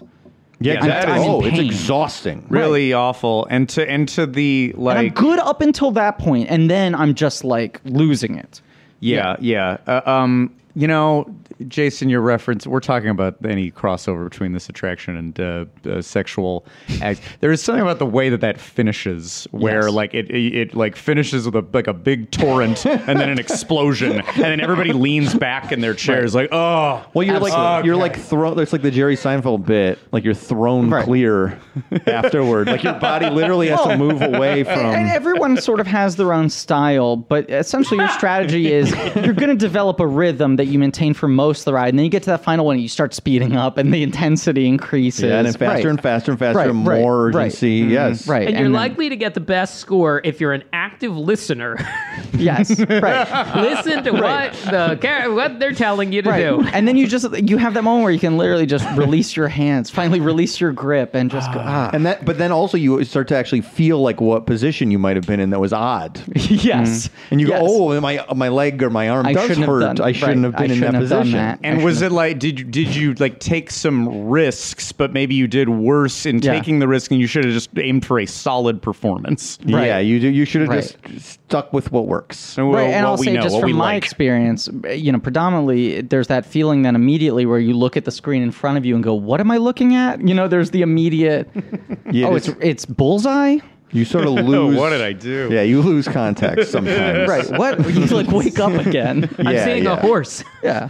I got the beaver. Yeah. This horse there's an army man yelling at me. Says he's proud. Oh, okay. But he's not my mom. Weird. That's another thing. When you made your Sarge reference at the beginning of the episode, I got confused for a second, and then I realized for the first time as a Pixar fanatic that there are 2 Pixar Sarges. Oh, yeah. Yes. Who have near identical personalities. Right. Obviously, same color scheme. Both have decent presences in the parks. Mm-hmm. Similar voices. Who's the voice of Cars Sarge? Paul Dooley is Cars Sarge. Arlie Ermey is Toy Story Both great Sarge. character actors. Yeah, those are but good. I just like that they just went back to that well, and they were like, I don't know, another militant guy. If we're talking like general strategy on this attraction, I guess it is similar to maybe to a lot of these kinds of rides, and to Web Slingers. Is it the same where do you want to just flail around, do as much as possible? Like, I don't know, there's no real or is it better to aim for smaller targets, secrets? I think it just depends on your skill level. Yes. I'm a smaller target secret guy, and I feel like I always tell myself oh, look up the secrets before you go on it, and I always forget to. But I try to my accuracy is always very low. Mm-hmm. I try to just shoot as much as I can, but I'm saving those shots for the harder targets, for better or worse, by and large. If I feel like it's been a little while and I haven't gotten anything, I'm like, maybe let me go down to the easier ones, knock out a couple quick points, and then go back up to the little guys. Yes, sure. I think you can really rack up points with quantity on the lower ones. Yes. But I think where I get competitive is I want to get those high value. Of course. Even maybe even more competitive than with the person next to me. Yeah. I'm like, I want to get that airplane that's really far away, or I want to get the one that's moving. You know what? You want it for yourself. Here's another thing this ride has on Web Slingers. Web Slingers, it's just all of those goddamn spider bots who essentially look the same with almost no variation, and then you end each room with a major spider bot, right? The targets are so different in this, and there is that fun kind of they react differently. You know, there's the added bonus to, like, if you get a harder target, you get a little fun animation, maybe a little alien launches, and you know? And there's also an ASMR aspect to it, too. Yes. There's a very satisfying, like, the plate breaking is very satisfying noise. The balloon popping is very satisfying. Like, when I hear it, when I've done it, I feel good. Like, there's some extra level of it. And the variation is really valuable. The fact that you're changing sort of materials, projectiles every time. Yes. And that it does still feel kind of tangible to you. Everything flies a little differently. Yes. You do have to, it's a little adjust. Right. Like, this thing doesn't launch in the same way. Right. And this is blunter. And, I mean, it's interesting, Jason. I never had noticed that it was a cannon before now. But it is such an odd, like, weapon. Because it's not like Astro Blasters or Men in Black where you just have like a gun, right? Or Spider-Man where you're just flailing your arms around. Right. It's like this odd pull string mechanism that it seems bizarre, but there's something about it being this one central thing that doesn't represent any of the activities better or worse than any others, if that makes any sense. It's funny we're talking about this ride, perhaps, and the whole relationship. It's all about Disney maintaining their relationship with Steve Jobs and everything getting. But there's an Apple level of simplicity into the single button and now to the no buttons that we had. Like how much you're able to do on all these devices with very little. But the aerodynamics of a ring are different from a projectile that you're shooting or throwing a dart or whatever. You're still using the same physical motion, but as you said, like the arc of it, as you're launching it, you have that adaptation process every time of like, I got to adjust. But how do they possibly land on this single thing that is meant to represent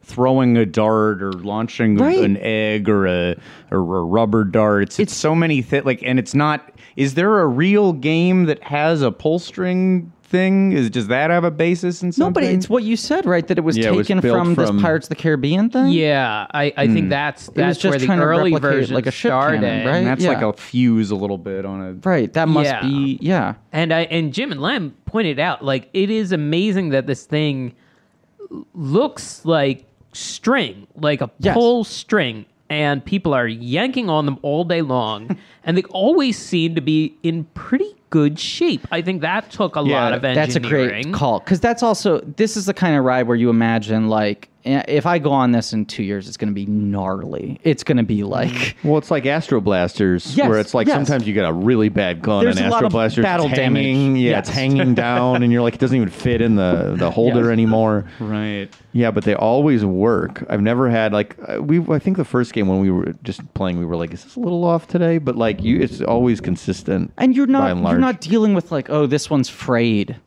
Right. You know, there's not even just on a tactical level in terms of what you're engaging with.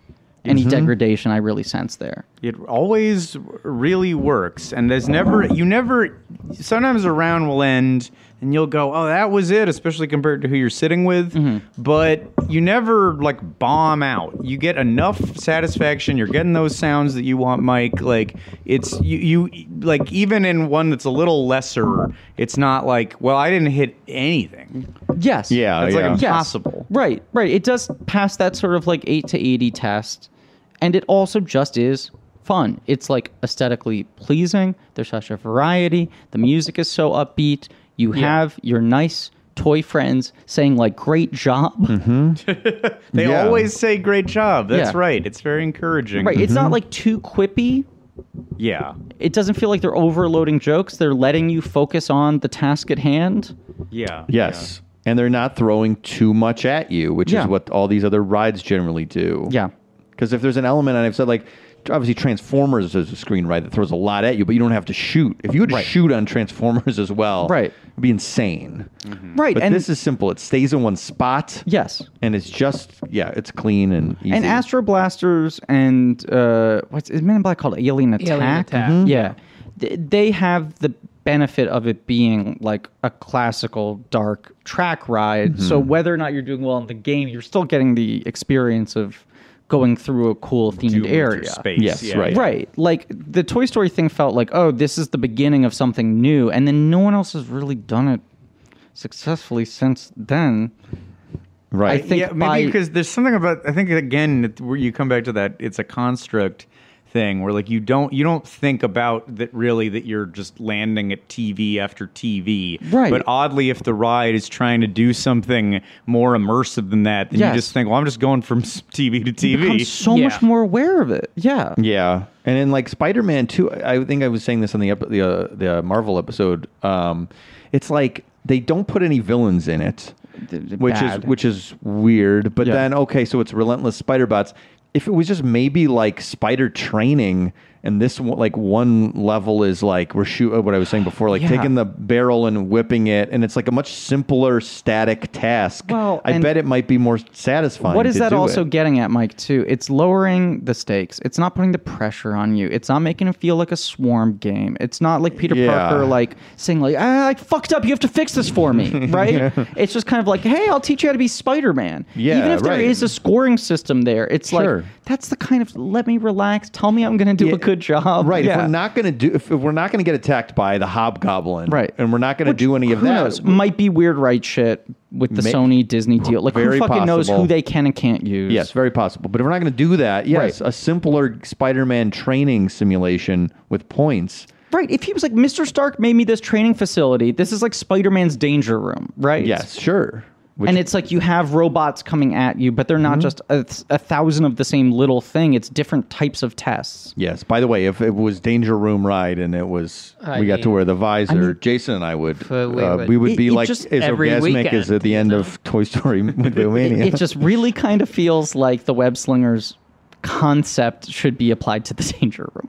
Sure. Yes. But yeah, no. I've said before I want Cyclops' visor on this ride, but that's again maybe not gonna because of rights. I don't know. Although Iron Man's, you can get his you buy his repulsor, so I guess you can use Iron Man on this. Yeah, we were looking at this isn't a web slingers episode. I'm sorry.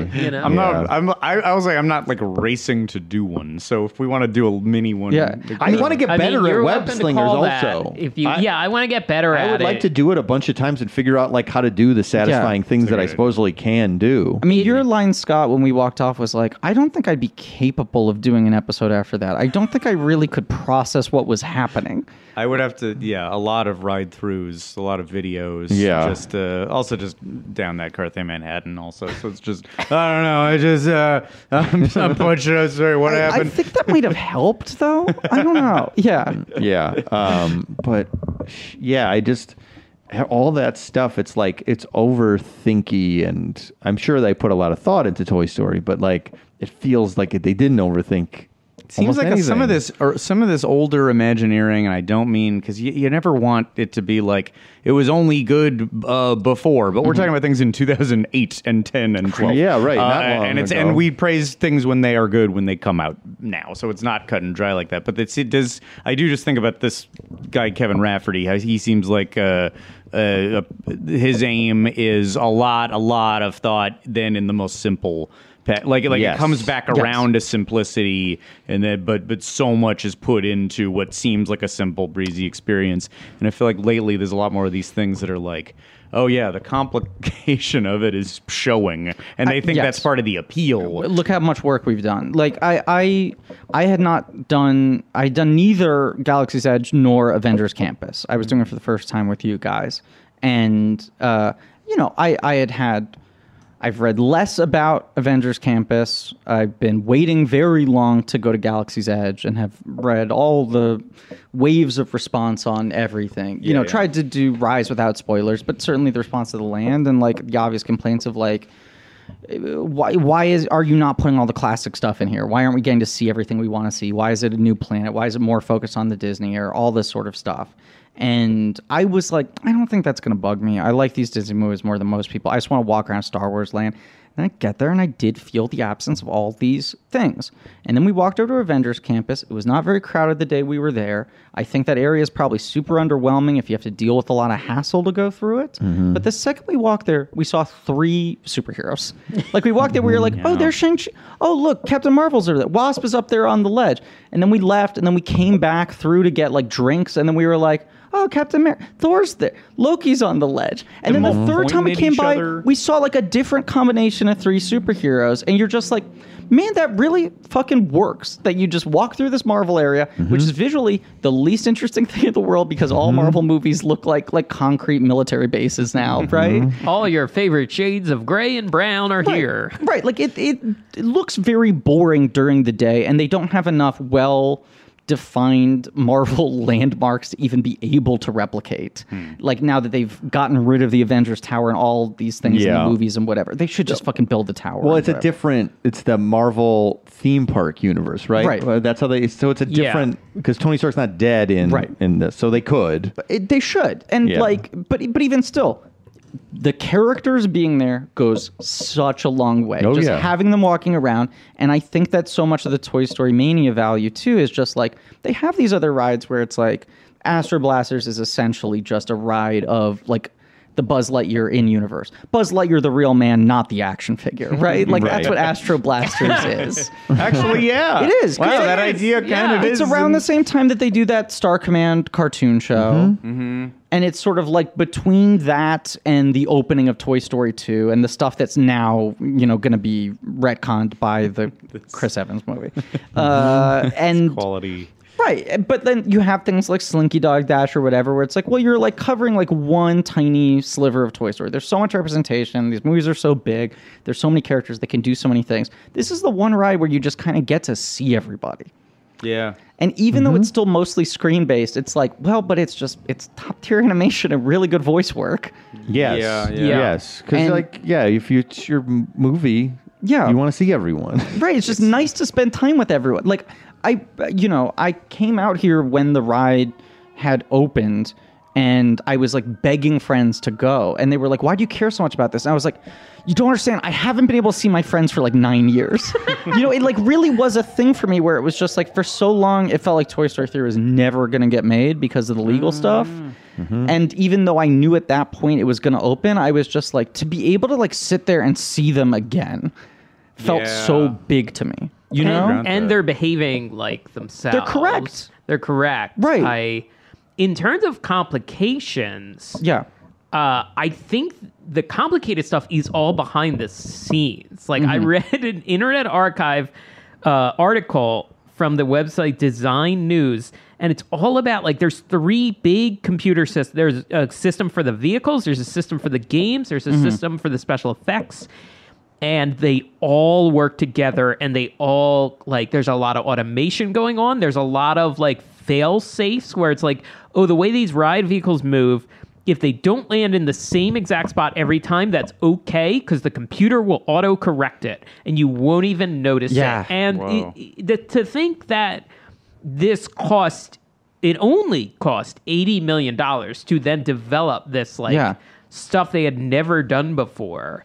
And I mean, inflation being what it is, but like you hear the price tag that each Rise of the Resistance cost $500 million, and those are also very impressive. But it's almost like there are parts reading about how they execute everything on Toy Story Mania where I'm like, well, this is almost more impressive. It makes it all the more surprising they don't refresh it every 5 years. Yeah, because it's like the heavy duty work's already been done. Yeah. All you need to do is really like do new animation and come up with a new Well, here's because I'm going to propose sort of game by gaming it a little bit, and I think one issue is like, what do you get rid of? Not to say it's going to be forever, but like that, is it just, does that Trixie slot have to be that one is for the new? Not necessarily, but I also I do think I don't know the inner workings of this. Yeah. But I do feel like they could be like, we have a rotation of 10 now. Well, like Star Tours. And then there's no you aren't even thinking about replace. Right. Yeah, maybe you don't know what you're going to get. Seasonal, or maybe it's this, or maybe it's that, or you don't know which ones you're going to. Right. But like, it just feels like you could go like, this year we're adding 2, we're removing this one. Yeah. But nothing's ever like sort of permanently retired. Mater just drove by. I think that like. It's probably a victim of it being too popular still. I think also so. Because like they don't see the reason. It'd be better if they just like put some static figures on California Screamin' of the Incredibles to like try to get the numbers up on that than it is to. I'm also guessing that the updates, the adding Buttercup to Ham and the Dino one were probably done at the same time as the originals, and they just held on to them for 2 years until the movie had come out. I would not be surprised. That was probably all so done close at once. to, now they'd have to like crack it all open again, right? Because like Monsters After Dark was started like that was being developed concurrently, right? Which I bet is the time, right? That's you like let's slip it in. Again, let's slip I'm it just in. like you had a decade.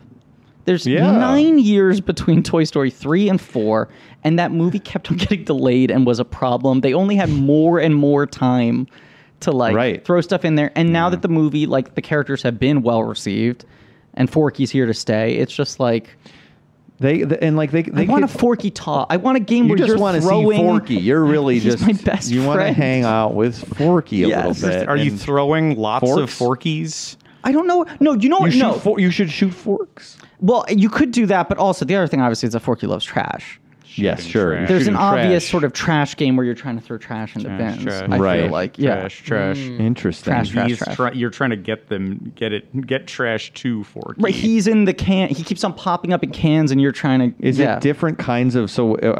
Is it like? I just came up with this idea, so let's. Well, no, but like, it would have to be consistently the same trash, I assume. Like, so would it be like crumpled up paper? That's what I'm like, picturing in my mind. Yeah, sort of a crumpled up basic. Ball. Yeah, not banana peels or something. Well, one thing I read that they didn't do, like they had a bunch of potential games because they're trying to correspond it to real Midway games, right? And the one was the not a simulated Midway, at a real Midway. You fire the water and your horse or your whatever runs along the race. Yeah. They talked about doing that with Rex, and I'm like, Rex, that would be you got a fucking horse, huh? He said Bullseye's the horse. That would actually be that's the game. Is usually a horse race. Yeah, but I feel like Rex upstages Bullseye a lot. Isn't Rex the bigger character? Rex is the bigger character. Yeah, and I think that couldn't the both of them race? Or Bullseye's another character who I think is sort of was given a bad shake. I mean, that's probably fair. Also, that game, like the racing, kind of game, nothing is destroyed. A lot of these are destroying balloons or plates. Oh, sure. It's such a different. Yeah, you'd have to like shoot the horses, and then right, that's not going to be good. Yeah. Oh, there was an early pitch that was trying to knock down Mr. Potato Head and make his pieces come off in a dunking booth kind of way, and then that helps them land on. I don't know if you want to shoot at the characters. I think that's weird. I think it's got to be these, and it's not even characters at all, really. Right. Besides the army men who like want that, they want to get hit with the rings so they can fly away. They want it. And they're also the like aliens. The aliens. Wait, what did I say? You said army men. Oh yeah, sorry, yeah, aliens. Yeah. But you do have like army men in that too, where it's just like those are like kind of the grunt characters. Mm-hmm. Where they're just like ill-defined, so right, and they're just Legion, like But it does help that our hero characters are all sort of playing like Barker. Yes. Yeah. They're not even really in it. They're running the game for you, which is sort of what I think the idea was probably more like this is sort of in the line of the Simpsons ride, where like it's booths and the characters are there and they stay at the booth. Right. And that was probably more the idea, was something like that. Like, do you land at a booth and like step right, almost the way Mr. Potato Head is outside. But then instead, it's these like brief appearances and they slide out of the way because you don't want them around consistently. Let me throw out a couple, because we could talk about secrets a little bit too, or how do you get good at these things? First thing's Ham and Buttercup. You're throwing eggs. Right. It's like little wooden simulators of barnyard animals. What's the secret here? It involves the barn. Yeah, this one I always forget, because I know the volcano one, and I know the rocket. The rocket, excuse me. Yes. Yeah. So, but the barn one, this is I have it in. I've been waiting to look it up, and now I'm not in my right spot. No, sure. Now everyone's waiting for me. I will say at like the time you're losing points. Just hold on a second. Everyone, just practice for a moment. You're not going to be best in vehicle at this rate. At the time they added this, it kind of warmed my heart, because Buttercup and Ham only get to meet at the very end of Toy Story 3. Then there's like a little after credit like bit when they're doing all the sort of like odds and ends, little like blackout jokes in the end credits of that movie to Randy Newman's Academy Award winning song, "We Belong Together," where you're like, oh, these guys are a good match. Like, makes sense. Not just these two characters, but like Ratzenberger and Garland, a similar comic energy. It's funny to have these two guys, greats, yes. right? Where it's nice that you're like, oh, you get to like watch the two of them being buddies. Yeah, you know that they're on the same they're page. Operating. They're running a business together. Right, it's fun. Nice feeling. It's fun as opposed to all the other ones where you're just like, well, obvious pairing. You know, like. Trixie and Rex, I guess, is the same thing, too, where you're, like, destined. Right. Here we go. They're from the same line. But they've done more Trixie Rex stuff since this. Yeah. So this is the start of it, which is nice. Yeah. I found it. You have to hit the 500-point gophers at the bottom of the screen and make sure to hit the fox on the hen house in the bottom corner as well. Next, you want to aim for the 100-point pigs on the lower fence. Once you've cleared them, a cat will appear in the same general area with a 500-point value. Continue to repeat the process, and each time the cat target point value will increase from 500 to 1,000 to 2,000. So it's a very specific order you have to do. Yes. Yeah, But look for this cat, maybe. The cat is, yes. And then it tells you should have like 50,000 points by the end of this. But there's nothing that like opens it. There's no like big ticket item where I in my head like the That's what I barn always opens want, up right. or something. It doesn't making that up? say that on here. That might be the case. I just found one. This is the one site I think I've been to before. But maybe there's a different secret that I'm not even aware of. These are like sequences and Easter eggs that like if you don't do them in the game or you aren't aware of them, it doesn't detract from your enjoyment. It's just which fun is little key. secrets. Yeah. Right. That maybe increase your score, but that's what I'm saying. Maybe in the pursuit of it, you could end up doing worse because you're trying so hard to get the secret. It's not dissimilar to on Buzz Lightyear. If you know the color codes, like oh, this color target is worth more points than this color target. That was the earlier iteration. Yes. But yeah, it's you would never know. It's not like you get upset because it's just as fun to play without the secret. But once I learned the secrets, I was elated. Not this one because I didn't know it, but the ones that I know. Now I think that we'll go in round 2, which is Rex and Trixie's Dino Darts. It's all kind of centered around a volcano, and balloons are flying around, and you're hitting them with darts. And the secret is thin strips of lava.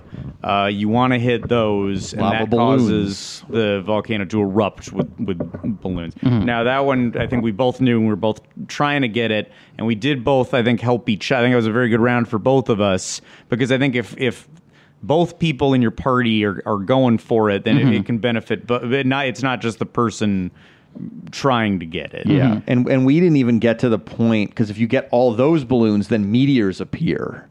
Oh yeah, I don't think I knew it went that and those are even more. Those are worth more points, and we did not get to that point. There. So that's an extra level of success. Now I've also seen this tip about it. That potentially it is possible that you can do better if you are flying solo. If there is not a person in the seat next to you. Interesting. And I got curious about previous scores that I have gotten.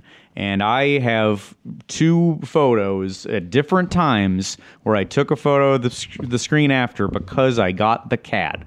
A rare instance of getting a cat and not getting Beaver. Yeah. And in both instances, I was by myself. I'm sorry, just to clarify, you didn't get the Beaver, you got the pussy? Yes. I did. I felt like it was being left on the table. Is that officially the ballsiest thing that's ever been said on this podcast? Failed to get Beaver, did end up getting pussy. Can't even say it. Did end up pulling away from the mic upon This saying is Patreon only now. This is Monsters After Dark. PTR Monsters After Dark. I went down to Anaheim solo to get the pussy. And it worked out. You're like you winced while you said that. I can't. He transforms into a different character as well, like different body language, and it's like a whole thing. It has to happen to have that word come out. Staring at the ground, just like I'm like rubbing my hands together, like I'm being a bad. You're like, I can't do that. I can't commit to this. He turns to like Igor or something. His eyes turn black. Like the Peter Lorre voice would be appropriate or that. That special bottle at Napa Rose that he ordered. He just something happens to Norbit. Transforming. The 2 times you've gotten the cat. Yeah. We're by myself. So which indicate yeah. And I guess the logic there might be that the other person just gets in the way. As with sex itself. Just keep it solo. Way more fun. Amen. Did that episode go to a very strange flavor of abstinence only education? No, it was masturbation only. Yeah, masturbation based abstinence only. It's just I can't follow what they're talking about. Are they too horny or not horny enough? What's the ultimate question for this podcast? Strange read on all of these guys.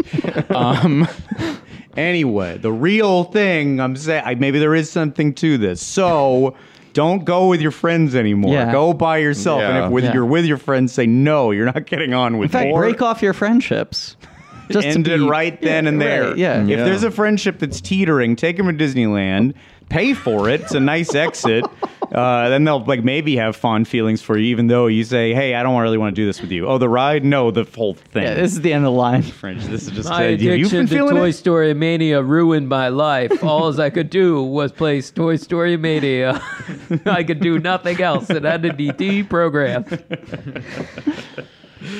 Oh yeah, I was just gonna say I would if somebody sometimes if you're on there with somebody who's too I don't want to play or whatever just tell them they don't even touch it. Yeah, don't even touch it. You know what? It'll only help me. It's great advice. Sometimes if you don't want to play, don't even touch it. If you don't want to play, don't even touch it.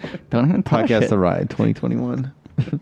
I'm Griffin Newman. Please memify all of these quotes. Yeah. Make us stare at everything we said. Somebody does an out of context Twitter account for Podcast The Ride where they just take quotes from episodes and I don't remember anything. Yeah. I don't remember anything, but this one will be. I'll remember everything from this. Do you guys find? I can't tell if I no longer remember anything because I've crossed whatever threshold of hours recorded, or if it's just the COVID brain just done. My memory is fucked forever. It definitely accelerated the phenomenon. Absolutely. I think it's maybe both at the same time, but I just really, when people quote back stuff to me from episodes, I have no idea what they're talking about anymore. And I used to have a pretty good memory.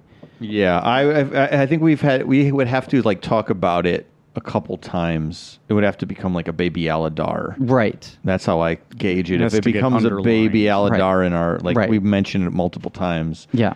But yeah, that's what it takes now. Maybe if back when we had all only done 125 episodes. Yeah. But now that we're at whatever the hell we're at. Yeah. Mm-hmm. Yeah. No, it's I have a pretty good memory. There's a lot of stuff I go back. I go, oh, I don't remember that, and especially when it's out of context, no clue. Yeah. It sounds unhinged when it's out of context. Absolutely. Mm-hmm. These will sound just fine though.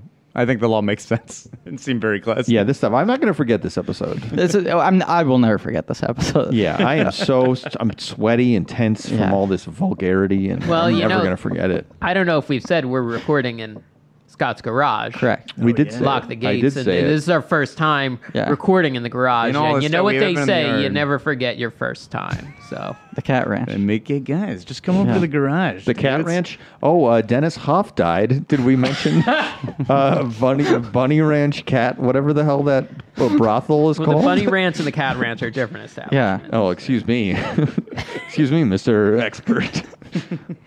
So I don't know if Podcast The Ride cursed Dennis Hoff, owner of that brothel. I don't think we talked. Maybe we did talk about it. You haven't done a Second Gate episode on the Bunny Ranch, right? It's one of America's top attractions. One of the lunatics we have not done a Second Gate. We did that long Second Gate series investigating the Phil Spector, Lana Clarkson murder, and then he died. Yeah, we were just asking for trouble with that 12-part series available. You almost cracked it. You guys came very close to cracking the case. Figuring out who really did it. Yes. Right. It's always been a little in question. To absolve I just look at Spector and I'm like, I don't think so. This guy, no. He's too steady.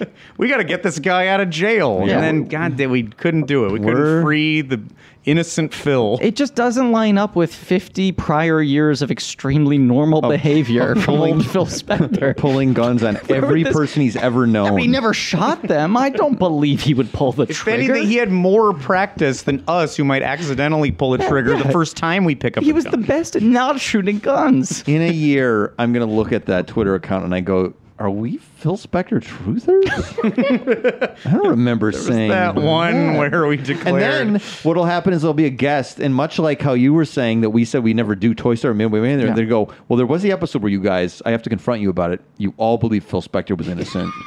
And that's just not the case. You said he was good at guns. And we're like, I don't think we said that. You said the made-for-TV, made-for-HBO movie was David Mamet's most notorious work? Al Pacino's finest performance? Al Pacino's surprisingly textured in it? I found that more offensive than you absolving the actual man of murder. Very obvious. So, do you want to talk about King Arthur Carousel or not? No, that topic was a Trojan horse. I just wanted to get here and say I really think that he did do the murder. Well, we agree with you. It's really confusing. I heard you're on tape, and it's on this out of context Twitter account. What else do you want? I guess you guys aren't innocent either. Yeah. We should. It's funny that this came up organically, but there was briefly the pitch that it was going to be Phil Spector's Midway Mania. That was an early Kevin Rafferty idea. Right. Yeah, you'd have to get those darts past the wall of sound. Yeah. And each scream was a different group that he very quickly alienated. Yeah. Yeah. The transitions were going to be little tuning radio sketches like on that Ramones album. You'd have to somehow shoot orchestral parts onto Let It Be, angering Paul McCartney. Instead of the animatronic Mr. Potato Head, it's like the Christmas gift from Phil Spector going, "Thank you so much for coming to my ride." Here's hoping there's a nicer future for all of us. Never thought about that scary message. That's everything you need to know right there. It's the most fun Christmas set. Wow, every one of these is classic. Oh God, then this is the muttering. That's like whenever my family asks me to put Christmas music on, I put that on and it's a hit and people go, "Oh, good choice, Griff," as if I haven't done it every year for a decade. And then we get to that and there's just silence and everyone sort of doesn't know, should we talk over this? Should we skip it? It's a free album in the future. The devil. So should I do a spoken word on this one too? The devil has shown up in the middle of Christmas to wish you well. And everyone's like, uh-oh, the devil's here. I hope you have a great Christmas. If the devil just hops from body to body on this earth, was he Spectre for a while? Yeah. That was his 20th century body. Yeah, he produced some fantastic records and then he also did some awful shit. Great artists are dark. A Christmas gift to you from me, a Jewish murderer. So Green Army Men Shoot Camp is round 3 of the attraction. I'm Not Your Mother, break those plates. Oh, yeah. Where I got to get my guide out here. There's no secrets in this one, I don't think. Hold on. There's no secrets, just like Phil Spector. It was an open book. Clear as day. I would say personally, this one might be the most satisfying. It's fun. The breaking the plates. Yeah. It's digital, but there's somehow a tactile feeling to it. It's shards, yeah, messy. There's shards. The next one the rings might be the most computer programming impressive that they were able to figure that out. The arcs of it. Getting up and over. Up and over and items, landing and then clearing. Okay, I have the secret here. At the start, break as many of the higher point plates that you can. 2,000 point plates will pop up on each side of the horizon. Hit them. They aren't static and will drop back down below the horizon if you don't hit them. Once the step is finished, the front of the mountain will sink to reveal a hidden Army tank inside. What? After the Army tank reveal, a wave of 4 2,000 point plates will pop up in succession on each side of the mountain. These 2 aren't static and will drop back down below the horizon if you don't hit them. Hit all 8 2,000 point plates as well as the 5,000 point plate that the tank shoots out at you, and then repeat the process. Make sure to hit all of the plates that the newly revealed tank throws out at you. Wow. I literally thought there was no secret, and I feel like I've even seen things that said, "Yeah, it's not really a secret on this one." I guess it's that the secret is so complicated. very This complicated. Is, but the hidden, the real army shows up. Real military shows up in this ride. Sky turns blood red. This is DisneyEveryday.com has these secrets here. Yeah. I don't want this secret. That sounds like that's doomsday. Pretty intense, yeah. See, this is changing times, changing tastes, because this is what gaming, the perception was in 2008. If you could do all of this really quick, you'll get all these extra points and bonuses and stuff. And now in 2021, the perception of gaming is, I have called a SWAT team to your house. Because gamers are just insane people. They call SWAT. They SWAT. They SWAT people. Yeah. So this is swatting in this round. Yeah. Basically. Well, you should be able to dox someone on one of these levels. Oh yeah, the social. Yeah, it's like, here's the social security. That's the Sid game. Yeah, that's a good point. Yeah. That's only available to Oogie Boogie Bash. But that's right there. Halloween overlay should be mutant toys, right? Of course. Oh, Sid's toys. Oh, that's cool. It'd be fun to see them again after all this time. Put Lotso in there, put Big Baby staring at the moon in there. Prospector comes in for a moment at the end of the Woody and Jesse game, but do a Twisted Prospector game, Lotso, Gabby Gabby, the mutant toys. Ventriloquist dummies. Yeah. Perfect. Those you could shoot those off of the shelves. I think anybody'd be happy to just watch them. They wouldn't die either. They just would fall in that weird broken limb kind of way and stare back at you. Yeah, it'd be great. It'd be really fun shooting them. Tank reminds me too. When we were talking about how they were trying to figure out how to do this physically, there are at some amusement parks bumper tanks that will shoot. You can shoot balls at each other, and in theory, the tanks will then suck up the balls to use again. They're the most cumbersome, clumsy, barely work sort of thing. Yeah, I've always wanted to do one of those. Actually, honestly, I've never seen that ride in person. I've seen those at family fun spot kind of places in middle of New Jersey, and you were looking around and you're like, is this a death trap? Does Jigsaw run this Family Fun Center? Yeah, we got to get that. We got to find that. We got to go do that. What's the ring toss is next? Buzz Lightyear's flying tossers. I think this is my favorite one. Yeah, I love this one, but it is hard. I find it hard to get the ring around the aliens sometimes. It's a good burn. Sometimes I get real frustrated because I'm just not in the groove. It's the most challenging one, but that makes it fun. It's such a difference in the physics from all the other ones, but I also just like the being able to unlock all the animation from the aliens. It's just, This is where I shined. This is where I pulled ahead. Yeah. Oh, really? There was a big jump in this. I Huge jump. This. Yeah. I've never done better this level.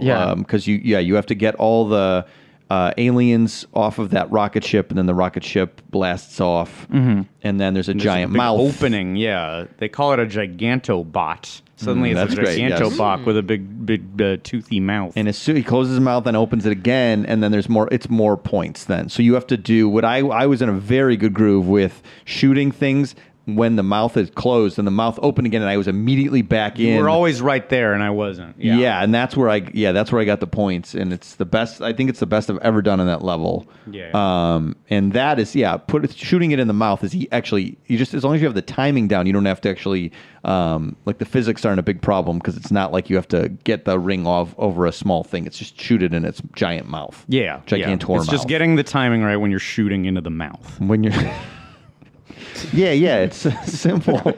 It's simple because the mouth is large, right? Yeah, and then it's also in this level where you have to get these rings over the top of the rocket and get it down, slide it down the shaft. And time is of the essence. As quick as you can, getting that ring down. Because if it doesn't to the base, there's a lot of pleasure once the ring when you see the ring slide down the shaft. Sometimes you screw it up and you get really flop sweat again. Well, sometimes you do it too quickly and things just pop off real fast. Yeah.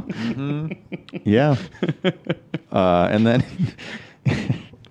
Oh, man. It's the dirtiest episode ever. I don't know what you mean. I was describing things that happen in Buzz Lightyear's flying Classic tossers. Midway game. Not sure what you were hearing. Sorry.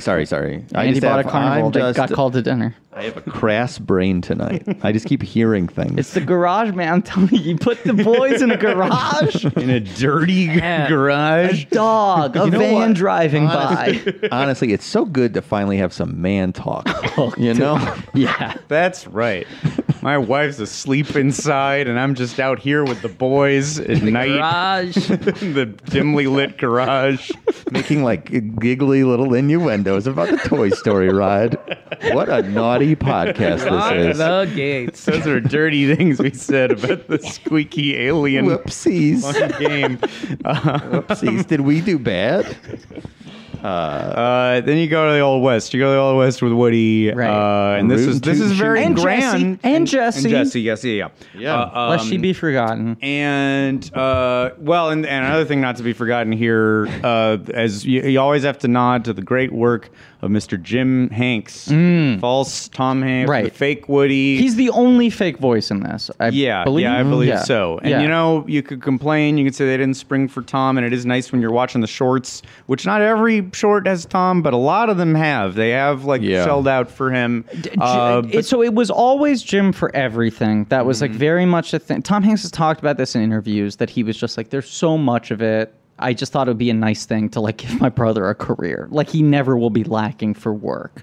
And then when they renegotiated for Toy Story 3, part of the deal was that Tom had to do all of those shorts and specials. Extra. They worked those all in. Okay, right. okay. It was like That's a fine. new deal for that, because at that point they thought 3 would absolutely be the last movie, but they wanted some new stuff to last for the next 6 or 7 years. Yeah. But But maybe now he's off, like Robert Downey Jr., he's off the hook because they killed Woody at the end of 4. I think so. Woody's noble sacrifice. He's right. But it's, yes, even from the beginning, it's sort of like always been Jim for everything. And even post shorts, I think it's back to Jim for almost everything. You can complain about Jim or you can accept Jim. Jim Hanks has been Woody more than a lot of people have been any character. That's the thing. I mean, it's like, is there a difference? Yes, but I like Jim Hanks Woody. Like, I prefer Tom Woody, but Jim Hanks Woody does feel valid to me. Yeah.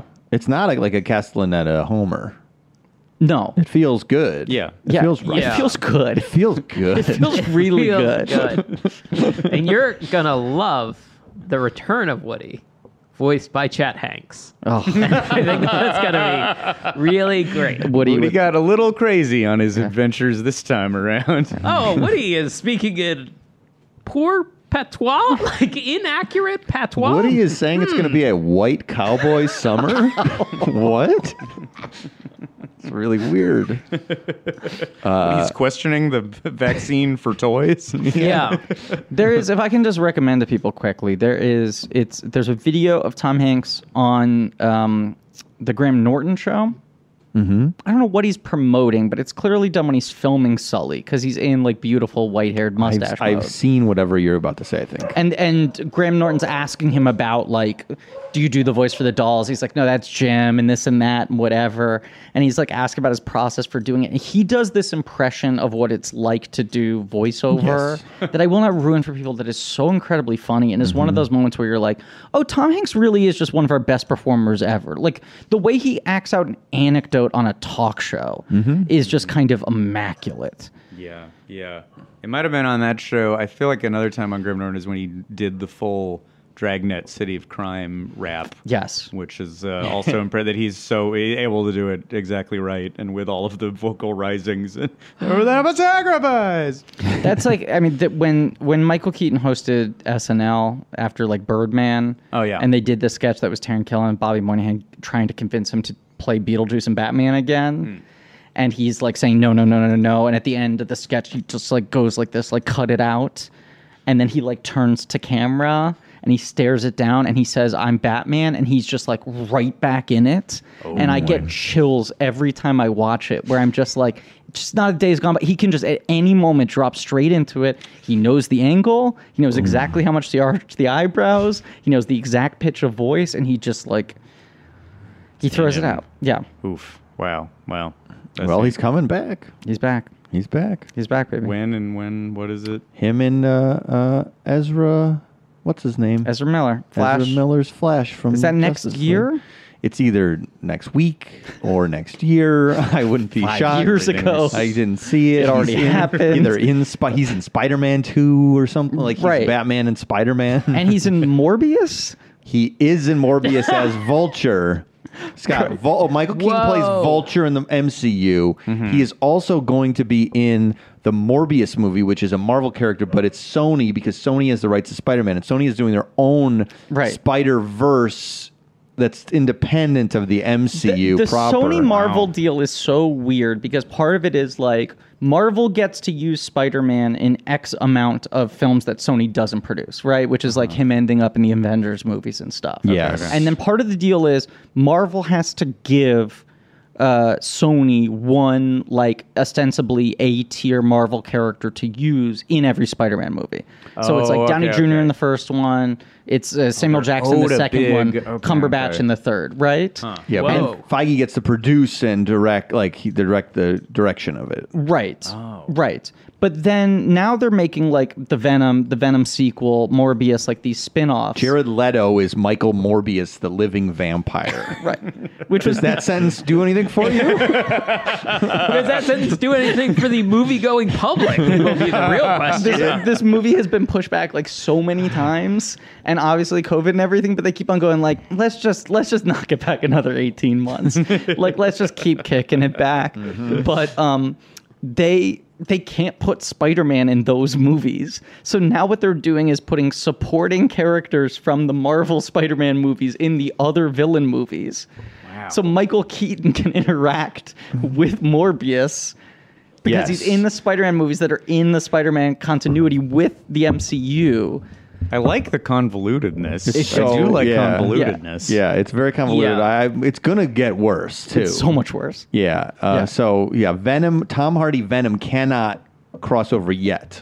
Right. This is not dissimilar to in the late 90s. They kind of peeled off all the street, like, gritty, not super, super powerful characters into the Marvel Knights line, right. Punisher, the Daredevil, street level, the street level guys, and they didn't, just because those books weren't selling very well, right? And so they did they gave them to people from outside of comics, or they tried weird takes where like the Punisher is back as an avenging angel. This sentence, Scott, does this do anything for you? Yeah, Daredevil written by Kevin Smith, an award-winning. Like a landmark run. Yeah, a landmark run. And very, I haven't reread them, but I remember at the time being very liking those comics a lot. Mm-hmm. Drawn by Joe Quesada. Great art. Great art. Yes. So now it is just as confusing and dense. And then what's weirder too is that then the Marvel Netflix thing is essentially doing Marvel Knights again, where they're just like, these characters can't sustain $200 million movies. We have no other outlet for them, so we punt them off to a different department of Marvel that Feige has no oversight over, and you make lower budget Marvel TV shows with these characters, and then now they're stuck in this netherworld where it's like, are they in shared continuity with anything? Those shows started out acknowledging things from the movies, but then the movies have never acknowledged them, and then there are ongoing rumors that they will be acknowledged. Yeah. I know what you're talking about. This is the end of this Toy Story episode, right? We're almost at the end. I guess we're almost at the end. Yeah. The shooting gallery is Woody's Rootin' Tootin' Shooting Gallery is the last game. Right. Another game. It's the last game. It's the last game. Again, has a real world parallel over at the other park, the shooting gallery, which when I was leaving Disneyland the other night at 10 p.m. at night was very crowded. Yeah. Really weird. Always popular. People trying to take the edge off. Yeah. After a long day. Yeah. Stupid kid yelling at me all day. I want chicken fingers, do you? Release some steam. Yeah. It's a bit, it's such a epic ending because now I think maybe you get to that screen and don't even realize you're next to more screens. It almost gets expansive, like a big widescreen Western epic as you travel and you're shooting the whole way. But you wear out here. I think who doesn't in the home stretch? I was trying to figure out, is there a stretch I should be is there any scenario where I'm fine after it. I try different things. I mean, I'll tell you, a thing I do oftentimes is rather than pulling the ball like this, I sort of hold my hand out this way, if this makes sense. I don't even know how to describe this. But it's in front of you? I hold my hand straight out in front of me, and then I sort of notch the ball in between two fingers. And so I'm pulling the hand towards me. Yes. If that makes any sense? Yeah. Yes, it does, because I've tried different techniques. Because the way you want to do it, the way I think my body naturally... ball handling. I think we've gotten to the point in the episode where we have to talk about how you handle a ball. Handle a singular ball. Dangling ball. One ball is this. This is how you handle one ball. You I think you want to grab the ball, and then I use my whole arm. That's how it naturally wants to go. Right. Because you blow out your wrist if you're just doing that. Right. But I the wrist. What you really the least impact is holding, as you're saying, with two fingers, and then just pulling it like this. Yes. Yeah. This is the motion. Yeah. But I feel like I don't get as much. I don't get as many balls that way. I don't get as many. I can't get it as fast. I can't get going as fast. I need for that last run where you're trying to get as many as possible, and it just becomes giant targets to just speed round go. And again, you want to get it to 1,000 and 2,000 as fast as possible. I definitely put an arm on the handle to try to give me resistance, something to hang off of, so that it's not it's anchored, and I'm using so I'm pushing one way and I'm pulling another. All of these, we should be filming all of these gestures. I know the gestures are all doing the same weird gesture. Guys, you gotta know the gestures are so funny. If you were here right now, if you've done, they look like something else. They look so nasty. It's like an angry father summoning a cat in the house. Or a dog, get in here. That's really what. It's not sexual. It's just get in here. I switch arms once in a while too. Yeah, that's a good thing. Which just that throws me off though. But the stranger. Sometimes I have to. Sometimes what I do is I sit on my left hand right before for the other games, and then I pull, so it feels like a stranger is playing the last round for me. That's what I do. It's not the first time also that we've all done these motions and then had people laugh at us. So. That's a good point as well. But it's just... I really wish I didn't have to see. I wish I could only hear your voice. Right, and then someone in sort of overselling that you did a great job. No, it was fine. Yeah, you should have Ham be it was fine. It's okay. We can try again later. Let's not talk about it. You're making it worse by talking about it. Let's just go to sleep. Wallace Shawn telling, let's just go to sleep. We're really still talking about this. Why must we dwell on this? I've got an early day tomorrow. It was hours ago. I'm writing a play now. I have to go write a play. I'm busy. God, this is going to play great at the store later. Who is that, Jeff? Tim. Huh? That's just a general. That's just a general. Oh, okay. So generally, this would all play well at the store. Tim Allen's a Laugh Factory guy, I assume. Right? I think, if Superstar Limo is to be believed, yeah. That is canon, right? Mm-hmm. I think so. Yeah. Whatever that club is. You get exhausted, you get very worn out. I mean, it didn't really happen to me that bad on this, but I for sure, 2 minutes later, you could be feeling it. 5 minutes later, you could be feeling it. If you, the listeners, have any tips on wrist care, and how to, because we're all getting older. How do you make your wrists last? Yeah, we need. Are there pills we can take? Everyone, chime in on this. Mm-hmm. Is there any do you just agree with us that you're sore after it, or do you have some sort of technique? Do you double hand it? Do you have a looser grip? Mm-hmm. Yeah, right. Is there a web slinger's piece of equipment you bring with you? I was just thinking that you just attach it and you hit a button. Toys. Right. If these kinds of acts are getting older or getting tougher as you get older, does bringing toys in reinvigorate everything? Is there some sort of motorized suction device you could use, which has a very consistent rhythm? Yeah, and you could it just helps smooth out performance issues. Right, and it's themed. It's a themed thing too, so it could be different. characters. Or That's the thing that Web Slingers gets right, that you can introduce toys into the equation and add some new dimensions and levels.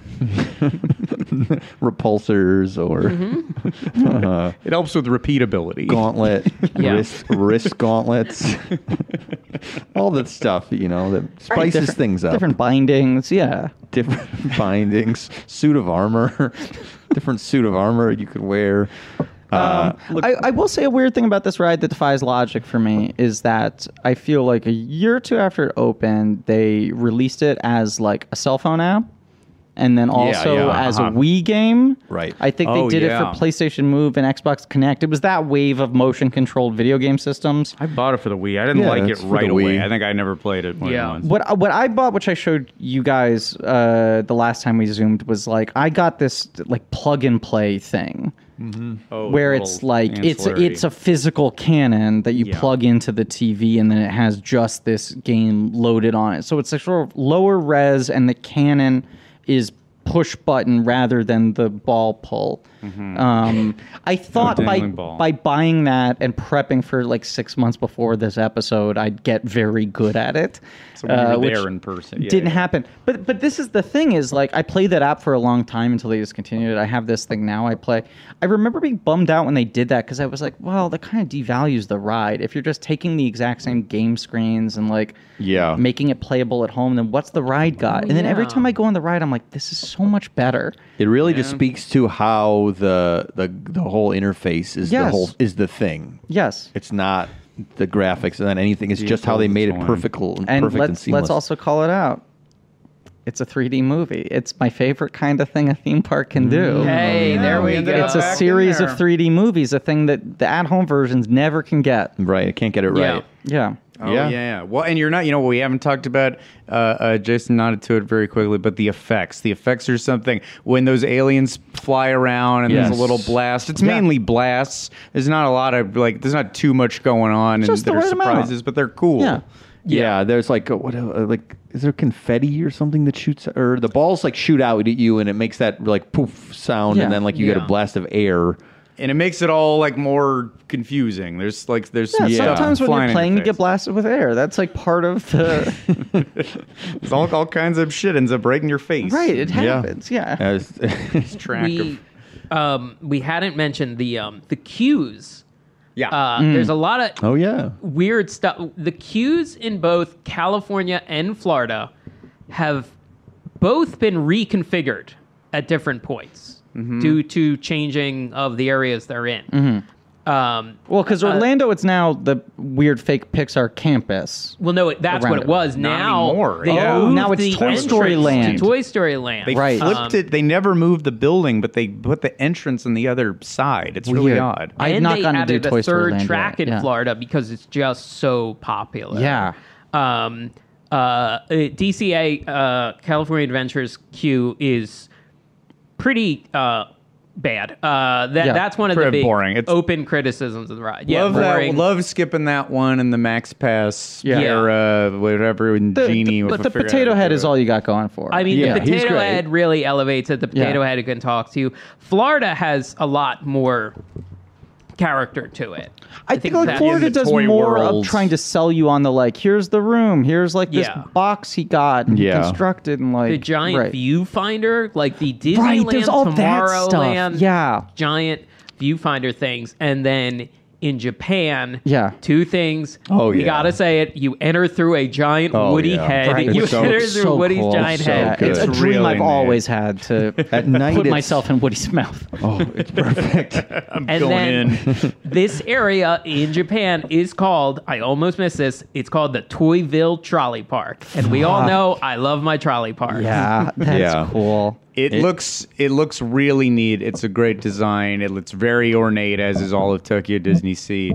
Looks amazing at night. Yes. But this is, you'll see this repeated. This is a big Japan travel tip, that if you've ever done Toy Story Mania at Disneyland or Disney World. You can't do it in Japan. They will eat into valuable time. It is like the one thing that is exactly the same. Go look at the outside. The outside is great, but I saw travel guides that were very clear about you got to sacrifice that one because there's so much that's unique to that park. Or maybe you have to add an extra day. You end up having to add. You need to take it up to 4 days or beyond. Just to be able to go 7 days. You need 7. I think you need a clean 7. Full 7. You just keep moving up. Yeah. It's gonna be 12 before you know it. Yeah, I mean, I'll say in defense, because the California one opened first, right? It is the original. Maybe not. It no. might have been. No, They really. opened. This was a rare instance where they were developing both simultaneously. Florida opens a few weeks before California. I believe Florida's also was timed with a piece being added to the International Space Station. And there was a Buzz Lightyear toy, in the this is the Imagineering story, Right, they put Buzz in space. Yeah. Wow. Mm-hmm. Yeah. It's all strange that opened first and how it's like it's this Midway game ride, but then it's Midway Mania in California, but because it's part of the pier, but then it's just Toy Story Mania everywhere else. I remember thinking that when I heard all this before it opened, I was like, is this going to be any... It's weird. It's Midway Games, but it's over there, and is that just like plugging it in a non-natural way? And it's all like just something about the description of the ride never sounded that great to me. It's like games with and then like immediately first time you're on it, just fun, classic, like must do. It just kind of defies logic, but it gets back to it sort of the stuff we've been saying about just like sort of don't overthink it, do the thing that's fun, show the people the thing they want to see. Just make it clean and easy. The rules, don't get in your head. Try to relax. Yeah.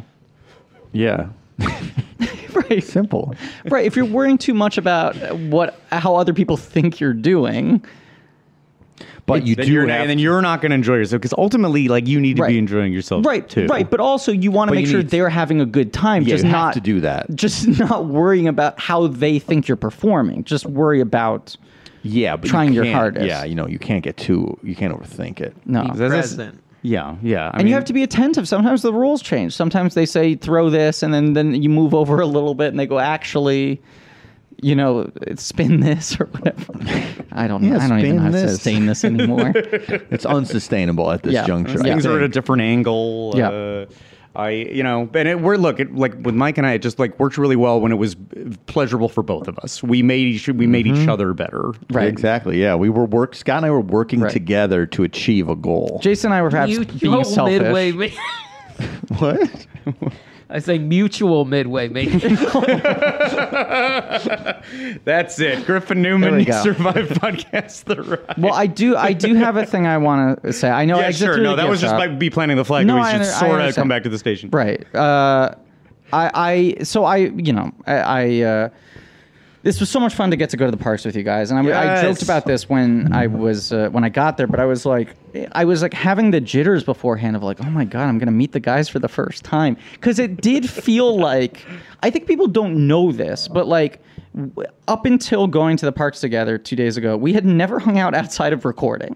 Because all the records it's all these long episodes. Right. We all go like, and so then by the time you're done, it's like, we could go like get dinner or something, but like, you're in town for a brief amount of time. And but I messaged you guys. I was like, I'd love to be on the show. Then we did that. We always like end up talking for too long before and after the record and turning what's already a long session into a super long session. Instead of planning a thing, then that after show just happens. And then like the last time we recorded before the pandemic, you were like, by the way, next time we should just make plans to hang out. Like this doesn't have to be the only structure in which four of us hang out. Then the world ended, and it was very much a thing I was looking forward to, was being able to I totally agree, record with you guys again, but also being able to actually like hang out and then cross that friend threshold and whatever. And to go to the parks with you guys was like the best version of that. I didn't realize the three of you hadn't gone together, so it was nice that I was able to in a while. This was a big impetus for that. I have it was 20 months is what it ended up being. Yeah, right. We hadn't seen you in person. The last last time we recorded with you in person was almost 2 years ago. Yeah, that's right. The last time I was here was October 2019, and it's now September 2021. Wow. Yeah, so like all these things I was looking forward to.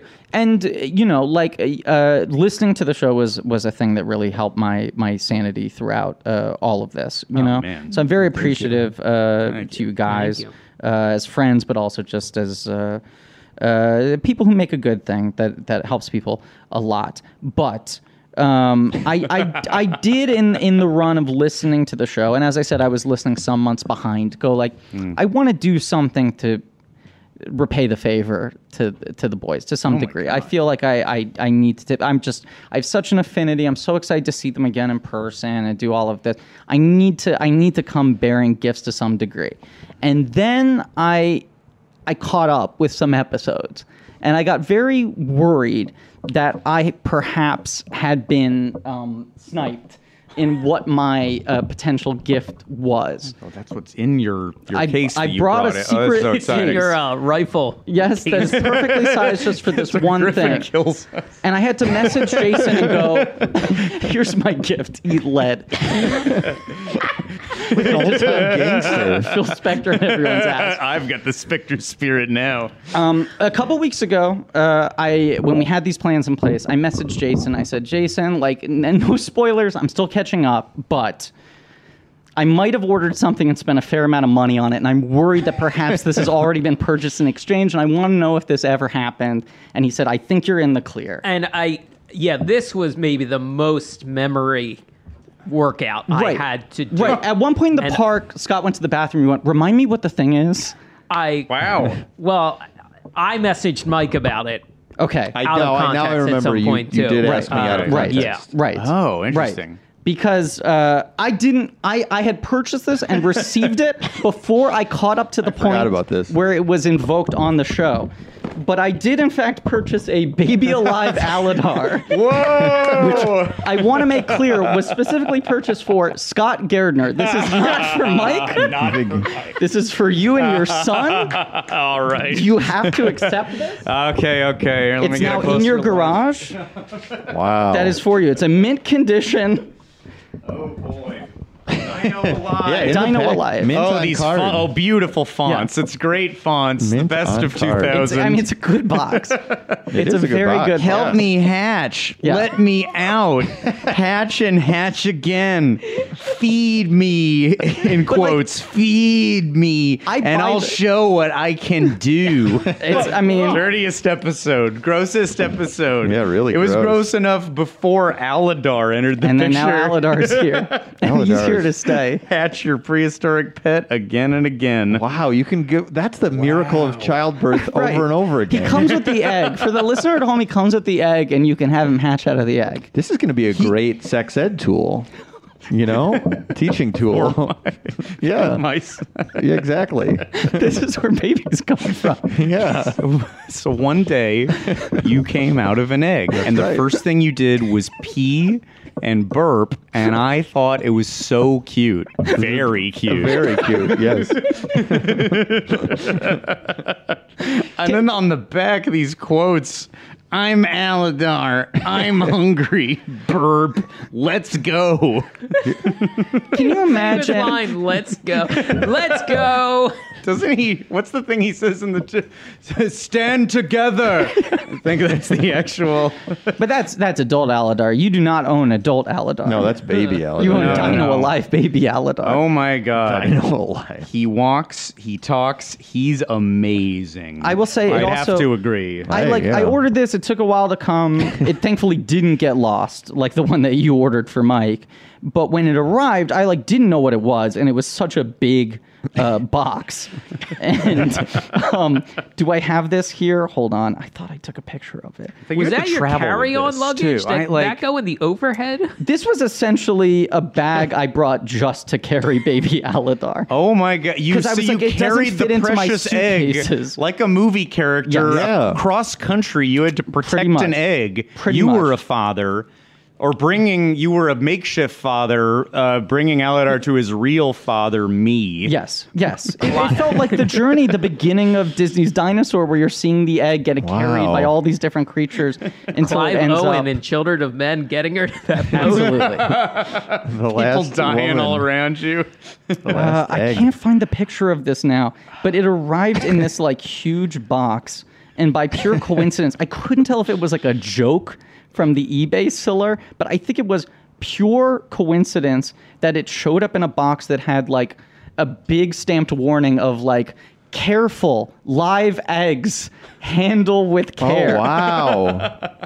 That's and I great. think they just reused some egg delivery box. They were just being cute, I guess. I don't know. No, because it was like stamped on there. It wasn't like handwritten. Oh, but like they still may have. They might have it picked wasn't the a box Disney for that branded. reason. No, egg it box. wasn't. No, I see. No, that was just the shipping container. Gotcha. Yeah. It was not part of the product. They were still being cute then.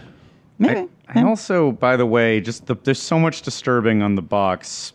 You never know what it'll do next. There's it's a lot, different every time. A lot going on with the box. And then the more you feed him, the more real he becomes. Just everything about it. But then there's this little thing in the corner that says "Try me," and it's a hand that's putting up 2 fingers, and under that it says "Touch the metal contacts."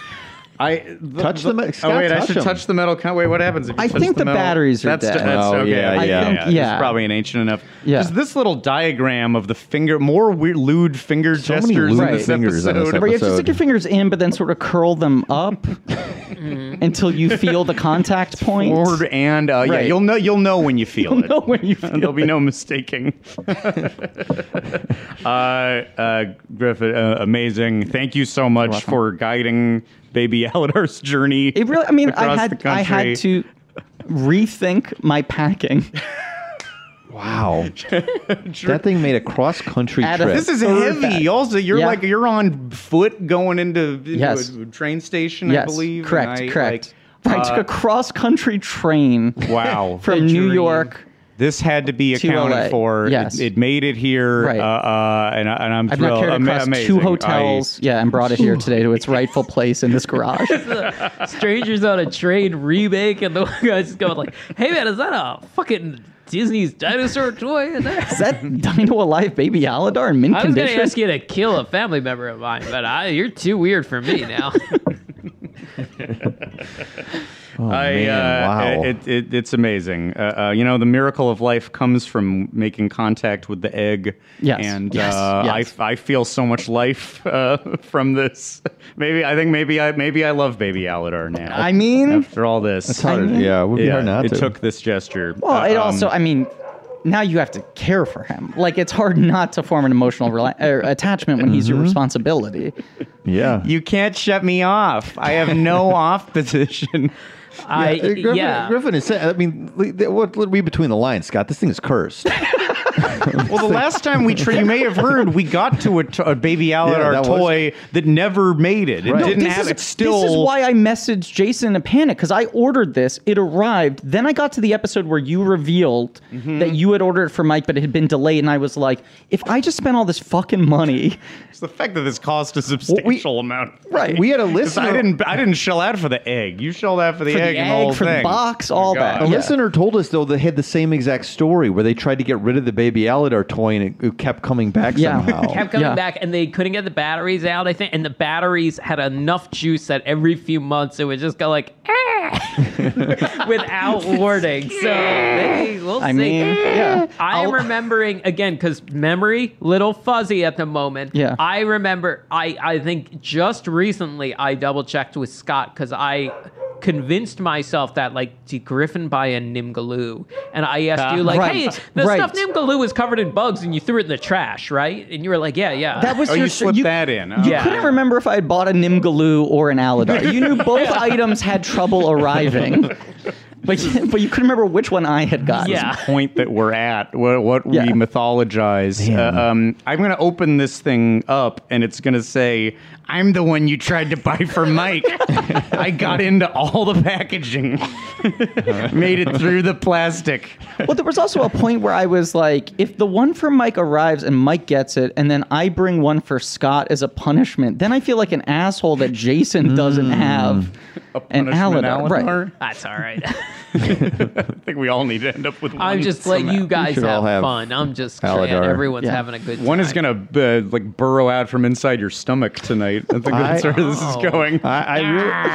This gift is so... I have gifts for everybody, too. This gift is so much better. I just brought little gifts real quick for everybody because I want to throw... And it's nothing big. They have these 50th anniversary McDonald's toys celebrating Disney World. Yes. And I went and got a few of them.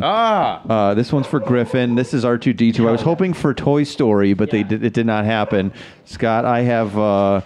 Here, Lumiere for you. Wonderful. 50th anniversary. And then for Jason, I have a Walmart exclusive Funko Pop of the Moon Pie mascot. Yeah! Wow. All right. So I have that. I didn't know that mid-September was suddenly Christmas. When did this change? September. I think this is 2020 Christmas. I haven't felt like we made up for it today and now out of nowhere. Well, I had something for Mike and Scott I brought back from New Jersey that I forgot today. And Griffin, I real quick bought you a pretzel at DC because I was like, oh no, if I bring that, I won't have anything for Griffin. Because I asked you, do you want to split a pretzel? Because we were debating how hungry we were, and then the next thing I knew, you handed me a whole pretzel. I couldn't figure out what the mechanism was. The short-term memory and the long-term memory are both a little fuzzy right now. I'm with you. I'm right there. I forgot you had said that. Well, we didn't even get into the cheese thing. We'll save it. No, but that's its own episode. That's its own episode. Yeah, that's Jason's Cheese Follies. Not to tease the title. Bummed out by the plastic cheese situation. Man. Mike, thank you for these 50th anniversary toys. Griffin, thank you. Hollywood thank you for this egg. Thank you for delivering the egg across the I will say, it already looks like right at home. And it looks like it always belonged right where you put it, underneath an out-of-time license plate. Mm-hmm. It made a bunch of visors. I do have a bunch of visors hung up in my garage. A sports almanac from BTTF2. Anyway, hey, thank you for that. Thank you for being here, for getting us back to Disneyland. Yeah. For a great hang the other day, a great episode now, many great episodes. Truly a thing I've been looking forward to as then I'll feel like the world is slightly normal again, you know? This is a great thing, great light at the end of the tunnel of all of that waiting. I'm so happy we actually got to hang in the happiest place on earth. Yeah. Such a blast. Let's exit through the gift shop. Is there anything you'd like to plug? I'd like to plug Mattel's Dino Alive Baby Aladar. It's a great product. More Dino Alives? Yeah. Mike, you buy a lot of vintage toys as well. I kind of can't believe what good condition the packaging is in for this thing. Yeah, sometimes, I revealed to you 2 days ago whenever we were there that I had bought some Austin Powers McFarlane toys that are 20 years old. And I am these are in pristine. Yeah. They must people just might just have them in the box. That's the thing. Original, this has just been shipper perfectly box. Preserved. Yeah. I am impressed sometimes. Look for them on eBay. Blank Check with Griffin and David, where our podcasts are found. We're doing all the John Carpenter movies. That's taken us through the rest of the year, and then Good Boys in 2022. 2022. Would love to. Yeah, and watch Masters of the Universe Revelation, a very uncontroversial show that no one is upset about online. I've had really, really normal reactions to. I think it's really good. Maybe even more so if you haven't watched the old show, then maybe you like it a lot because you're not coming up with a lot of strange baggage. First 5 episodes of that are up now, and the remaining 5 episodes will be up soon. I think you got a gun to voice Aladar next for the dinosaur reboot. God, that's the next one to. Yeah, but people online are going to be upset if Baby Aladar doesn't look exactly as cute as he did 30 years ago in the in the old movie. If Baby Aladar is a little too woke now. If Baby Aladar is woke in the new version of Dinosaur, there's going to be a lot of people online upset. There's an agenda behind his burping now. They don't even let him pee anymore. They don't. Like, that's his thing. That's his thing. Yeah. Hey, find us on all the socials at Podcast The Ride. Merch is available in our TeePublic store for 3 bonus episodes every month. Check out Podcast The Ride, the second gate at patreon.com/Podcast The Ride. Great victorious week, victorious episode. I feel like we all got the beaver tonight. I'm not going to say anything else. It's all right. So bye. Goodbye. Forever Dog. This has been a Forever Dog production. Executive produced by Mike Carlson, Jason Sheridan, Scott Gardner, Brett Boehm, Joe Cilio, and Alex Ramsey. For more original podcasts, please visit foreverdogpodcasts.com and subscribe to our shows on Apple Podcasts, Spotify, or wherever you get your podcasts. Keep up with the latest Forever Dog news by following us on Twitter and Instagram @ForeverDogTeam and liking our page on Facebook.